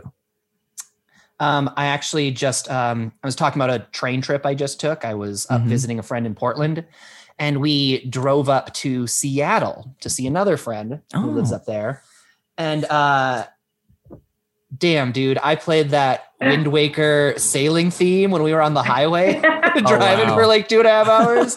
It felt powerful. I felt like I was on a glorious quest, that I had a sense of purpose. And really, I was going to eat cheeseburgers with a friend from college. That sounds like glorious to me. Quest. It very much was a quest. That's so fun.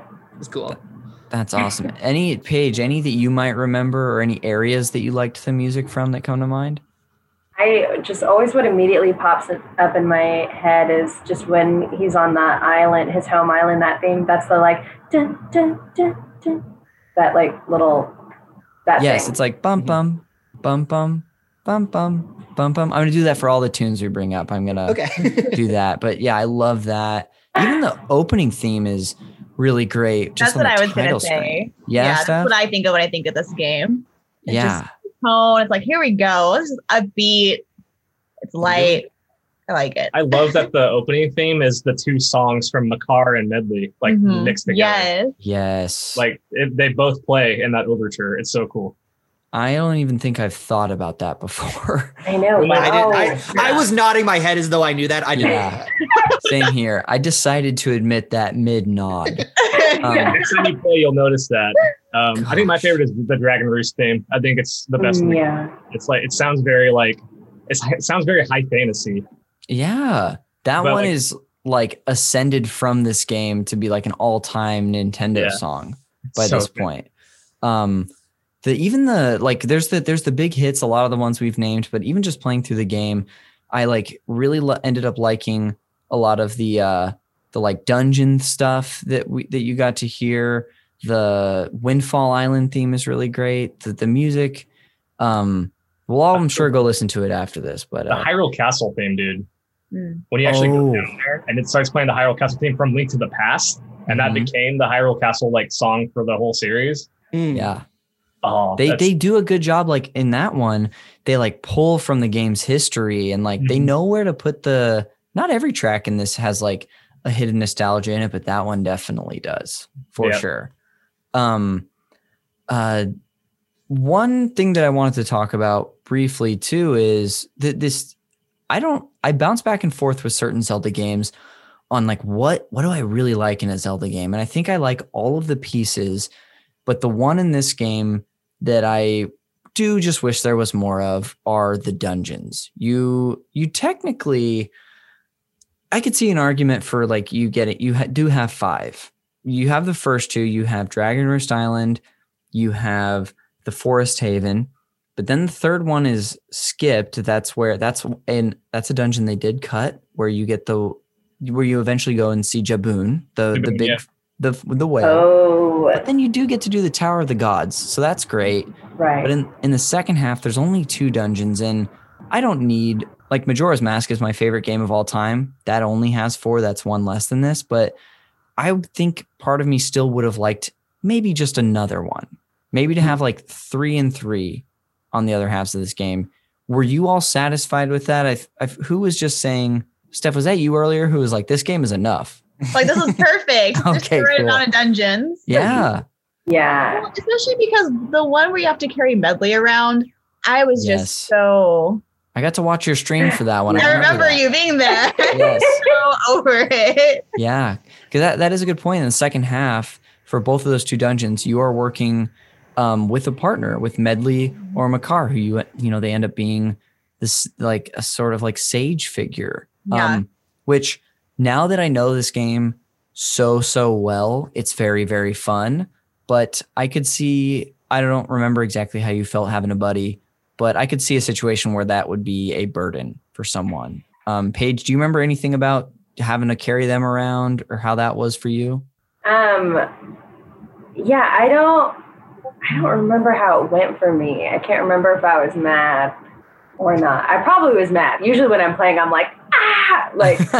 Your default is mad. Yeah. I'm like, I get stressed. It's like I'm having fun, but I'm also very stressed. And I'm like, oh my gosh. And so it takes me a minute. I panic, play a lot, and then I die, and then I have to get calm and figure it out. You go through a full journey there. I do. Although now I'm better because I've improved. I've played many a game now, and so I don't get as panicky at the top. But yeah, this game, I feel like I was like, because it was my reintroduction back into gaming, so yes. I'm sure I was stressed out by Medley.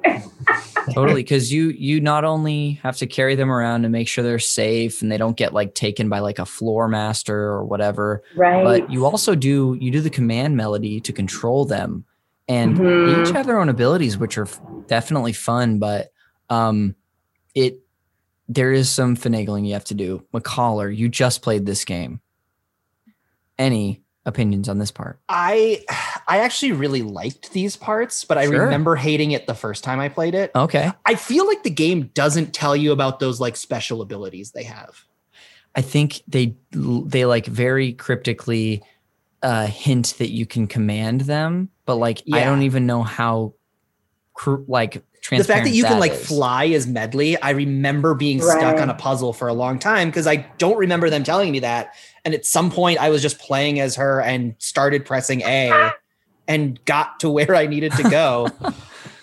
And the Korak guy, what's his name again? Makar. Yeah. Love him.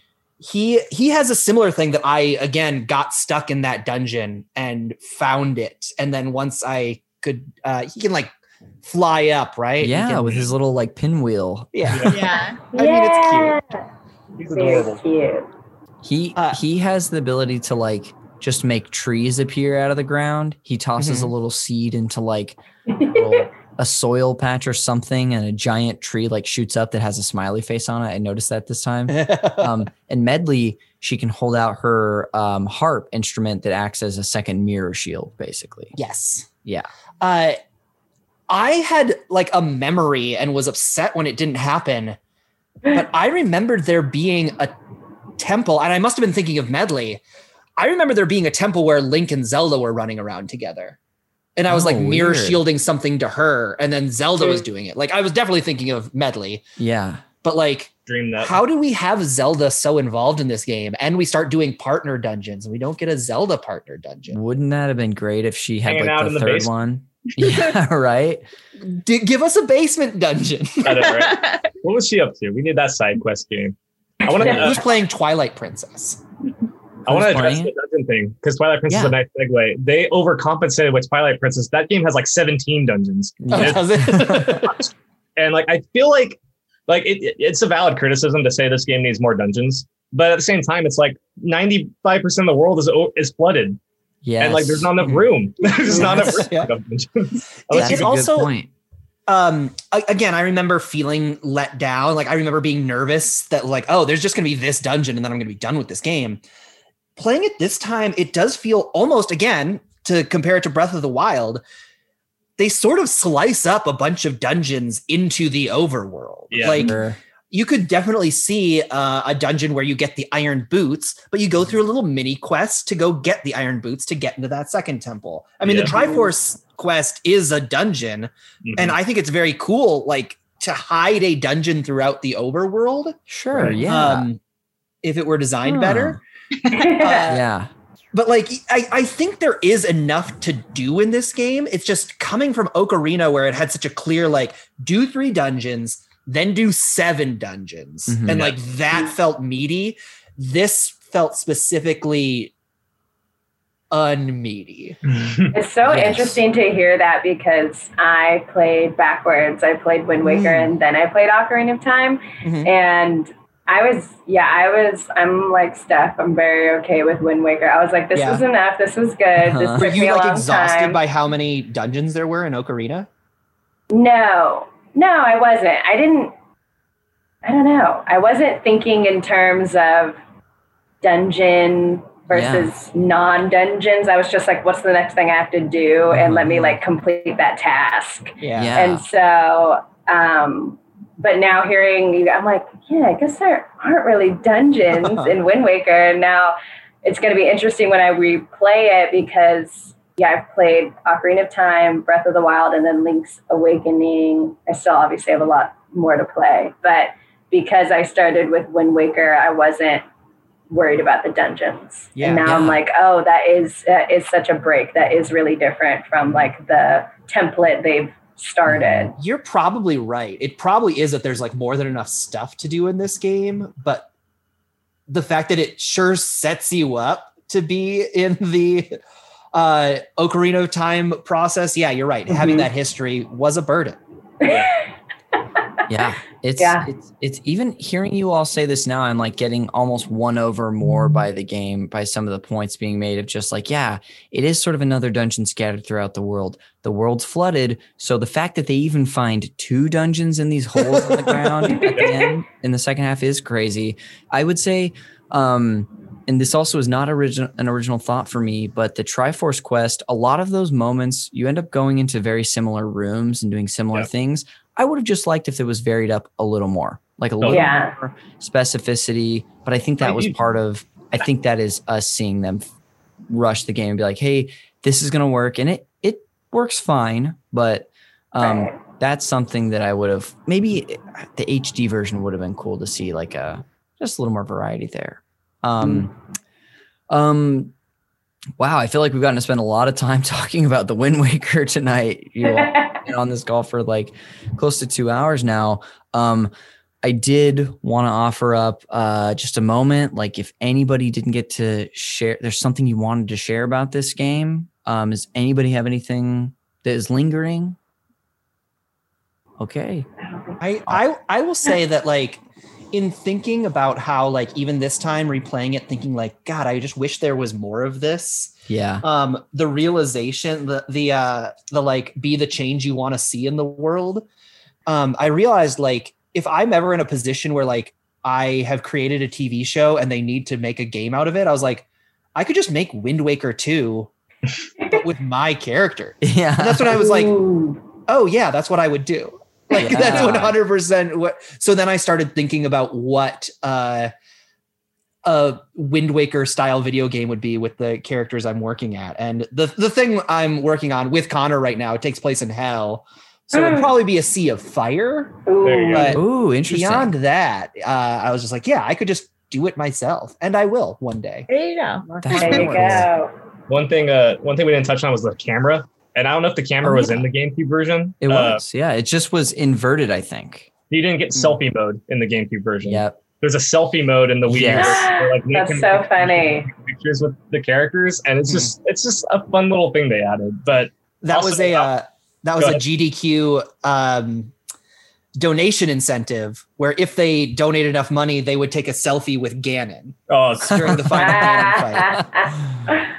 That's so cool. And there's like a mode where you can take pictures of the characters and turn them into little clay figures, and you can put them around the world too, which I never did, but sounds interesting. They made it less tedious for the Wii U version. In fact, in the GameCube version, you could take a picture of someone and you wouldn't know until you brought it back to the guy if it was going to be eligible to be made into a thing. Now, if you take a picture of someone, there's some sort of I didn't do it, but there's a notification that's like, yep, thumbs up, this one will work. And you can carry on more than 3. You had to go get your film developed on the GameCube. Yes. Yeah. Yeah. Whereas now you have digital camera.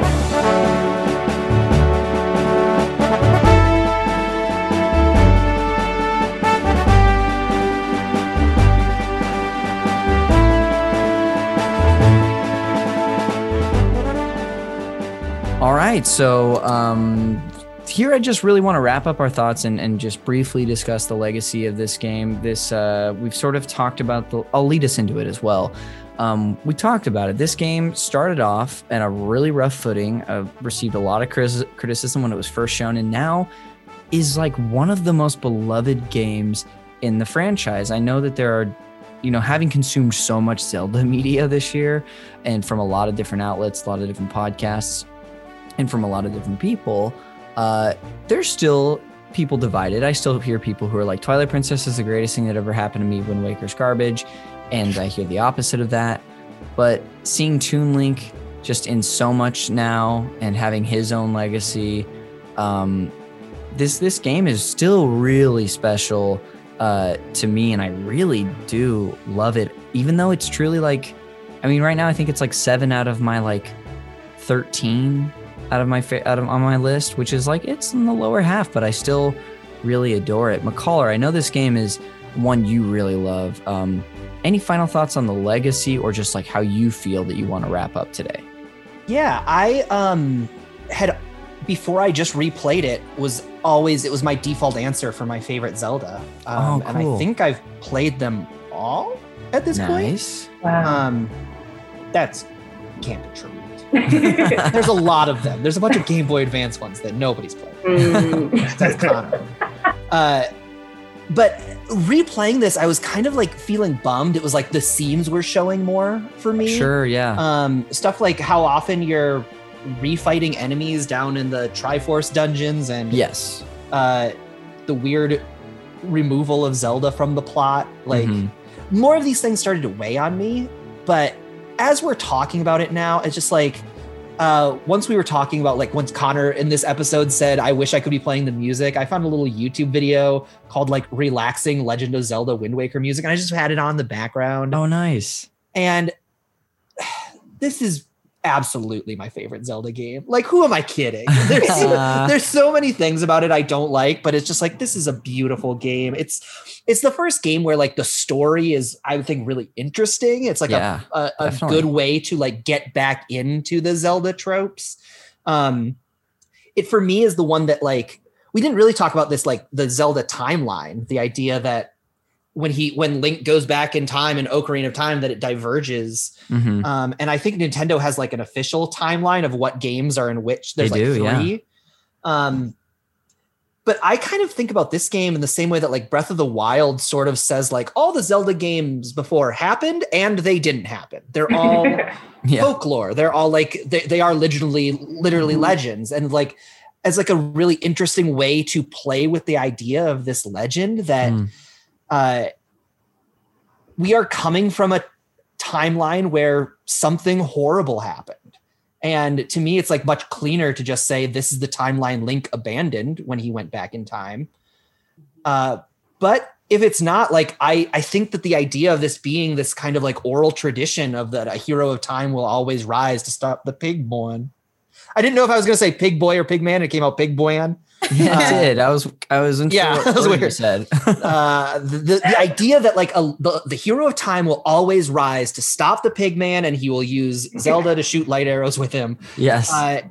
is such like a beautiful way of like how stories get told and how they evolve over time and how there are different details. They all like, we always know there's a boomerang, but like, how does the boomerang function? This is the first game that really started to activate my like excitement about not even just storytelling, but like mythology, this idea that like Ganon has become a figure of myth, both to me and to these people. And that I can like put my own stamp on that myth by finding my sword and rescuing my sister, I think is really lovely. And to me, it remains, despite its flaws, the most beautiful and most emotional Zelda, but also the most like meaty Zelda to dig into thematically. Yeah. Awesome, dude. Well, thank you. We'll hit you back for plugs at the end, but thank you, dude. And thank you for being on this with us. I will say I did kind of bully you into being on this episode. You did successfully. Whenever Connor would talk about Games Club, I'd be like, well, I'm not saying I'd be mad if I wasn't on the Wind Waker one, but I would be mad. And he just like very sheepishly was like, yeah, we already made the schedule. So I am glad I got to sneak in. I am too. And all it took was for Mikey Stevens to just not play the game. And then I was like, a caller, kid, putting you in. You're in the lineup today, buddy. Well, thank you so much. Bully me more because you're the Ganon of the episode. Yeah. Actually, don't do that. It hurt my feelings. Steph, this is a brand new game for you. One that what sounds like it was fun, but also had some struggle moments. Any final thoughts, honest thoughts from you on what you think about this game? I love it. I mean, is it my favorite game ever? No, but like for what it is, I think it's so charming. I think that the art style, I think that's really its legacy. Like Toon Link, that whole art style, I mean, is just incredible. And when I hear people critique it or people who aren't fans of the game, for the most part, most people can agree that the art, like they nailed it. They nailed it. I do intend to finish the game. And I've seen enough Zelda games played, at least, that I feel like this one is just refreshing. It's just so different. It's just a very refreshing take on everything. And even though it's not my style of game, I adore it. And I think that they did a great job, especially with the remake, apparently. And I'm glad that I didn't try to play it on the GameCube. Yeah. I'm glad you didn't either, but thank you so much for joining for this. It's always fun to talk to you about video games. Paige, what about you? This is a game you, as you've said, you touched on as a kid and you came back and played it at the beginning of last year. What are your final thoughts and things you want to share? Yes, I really love it. And part of me was like, why is this one like my favorite? Is it just because I played it as a kid? But I feel like you guys reinforce, no, it's the story. The story is so good. And I really enjoyed the journey. You do get this like full arc of like this young, relatable boy to hero, and you feel like, yes, I earned this, instead of just being like the perfect young boy that was already ready and great at everything. Like you do feel like, oh, okay, I earned this title. I saved the day. Yeah. And I do really enjoy the art style and the sailing of it. I love, like, I think it's like relaxing, fun, except for when the water things are trying to attack you. But and the music really is just pretty. So I feel like you're hitting on, like, it's visually beautiful, the music is really pretty, and then the story is just great. And so I feel like, yeah, this is my, because sometimes I'm like, is it my favorite? And now I'm like, no, yeah, this one's my favorite so far. It's just all around so fun. I love that. Yeah, this game, as you're saying that, I'm like, this is an overused term right now, but this game has some phenomenal vibes to it. Yes. Really great vibes and aesthetic and just overall feeling. Yes. What about you, Eddie? What are your final sort of wrap-up thoughts you want to share about Wind Waker? We nailed a bunch already. It's to me, it's a masterpiece. It's my third favorite Zelda behind Link to the Past and Breath of the Wild. Nice. It stands on its own. It's fantastic. I love it. It's got phenomenal vibes. Phenomenal vibes, baby.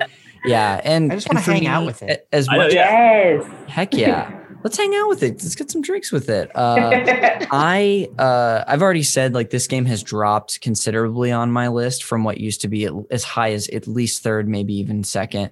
But I still really have a soft spot for this game in my heart, and it just so happens to be a game in my favorite series, so it's just not at the top. But for all the reasons we've named today, even a small thing that we didn't really talk about, which is personally the design of the weapons in this game, I adore. Yeah, it's badass. It covers his arm. That boomerang is sick, dude. Boomerang is tight. You get the hammer. The hammer is like metal as hell. It's just such a really phenomenal game despite its minor flaws. But I think so much of it too, I can end up justifying in my head as it works, whether it's because of the story or a choice made about the world. It's really great. And I think this is a wonderful Zelda to start someone with. Even with the, it's kind of open and that can be a little tough for people sometimes. I still think it's a pretty good one, and it's an accessible one for the most part. But yeah, that's it. That's our discussion on The Legend of Zelda, The Wind Waker, for the Legend of Zelda Games Club. I can't believe we did it. It only took us 2 hours, and at the end of this, it'll be like 12 minutes. Let's go around with a round of plugs, because I'd love for you all to plug things you want people to find and how we can support you out there. Michael McCollar, my friend, what would you like to plug? You can follow me on Twitter at Michael McCollar. You can find me on Twitch at Michael McCollar, and subscribe to the Scary Basement podcast, available on Apple Podcasts or wherever you get your dang internet radio programs. Killer. Eddie and Stephanie, what do you two want to plug in that window over there? Oh, well, you can find me on Twitter at Steph_babies, or on Twitch at StephBabies. And you can find Eddie on Twitch as well with me sometimes at Normcore. It's twitch.tv/normcore_gaming. That's the channel that we stream on together, or just me by myself. It's funny because my name's Eddie, but everyone calls me Norm now. It's so funny. I'll almost do that, dude. Yeah, and I don't mind either way. It's kind of hilarious. Normcore Gaming. That's where we're at on Twitter as well. So awesome. And thank you again for joining. And Paige, what would you like to plug today? Well, you can also subscribe to my podcast called This Is a Moment on Apple Podcasts, Spotify, and wherever else you get your things. It's a fun pop culture podcast. And you can follow me on Twitter and Instagram at Paige Elson, PaigeElson. I'm going to be having some fun things dropping in the fall, so make sure to follow and keep up.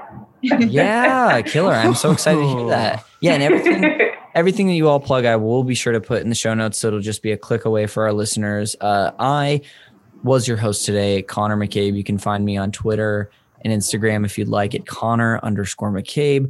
I'm on Twitch streaming through most of the games I'm talking about on this series at twitch.tv/consiscool69. I almost always do a Sunday night at 6 p.m. Pacific stream.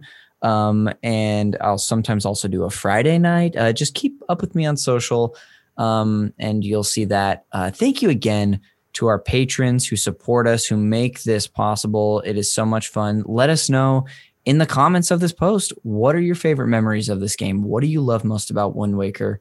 What do you have to share about it? Coming up next, we're going to have The Legend of Zelda, The Minish Cap, hosted by Jeremy Schmidt.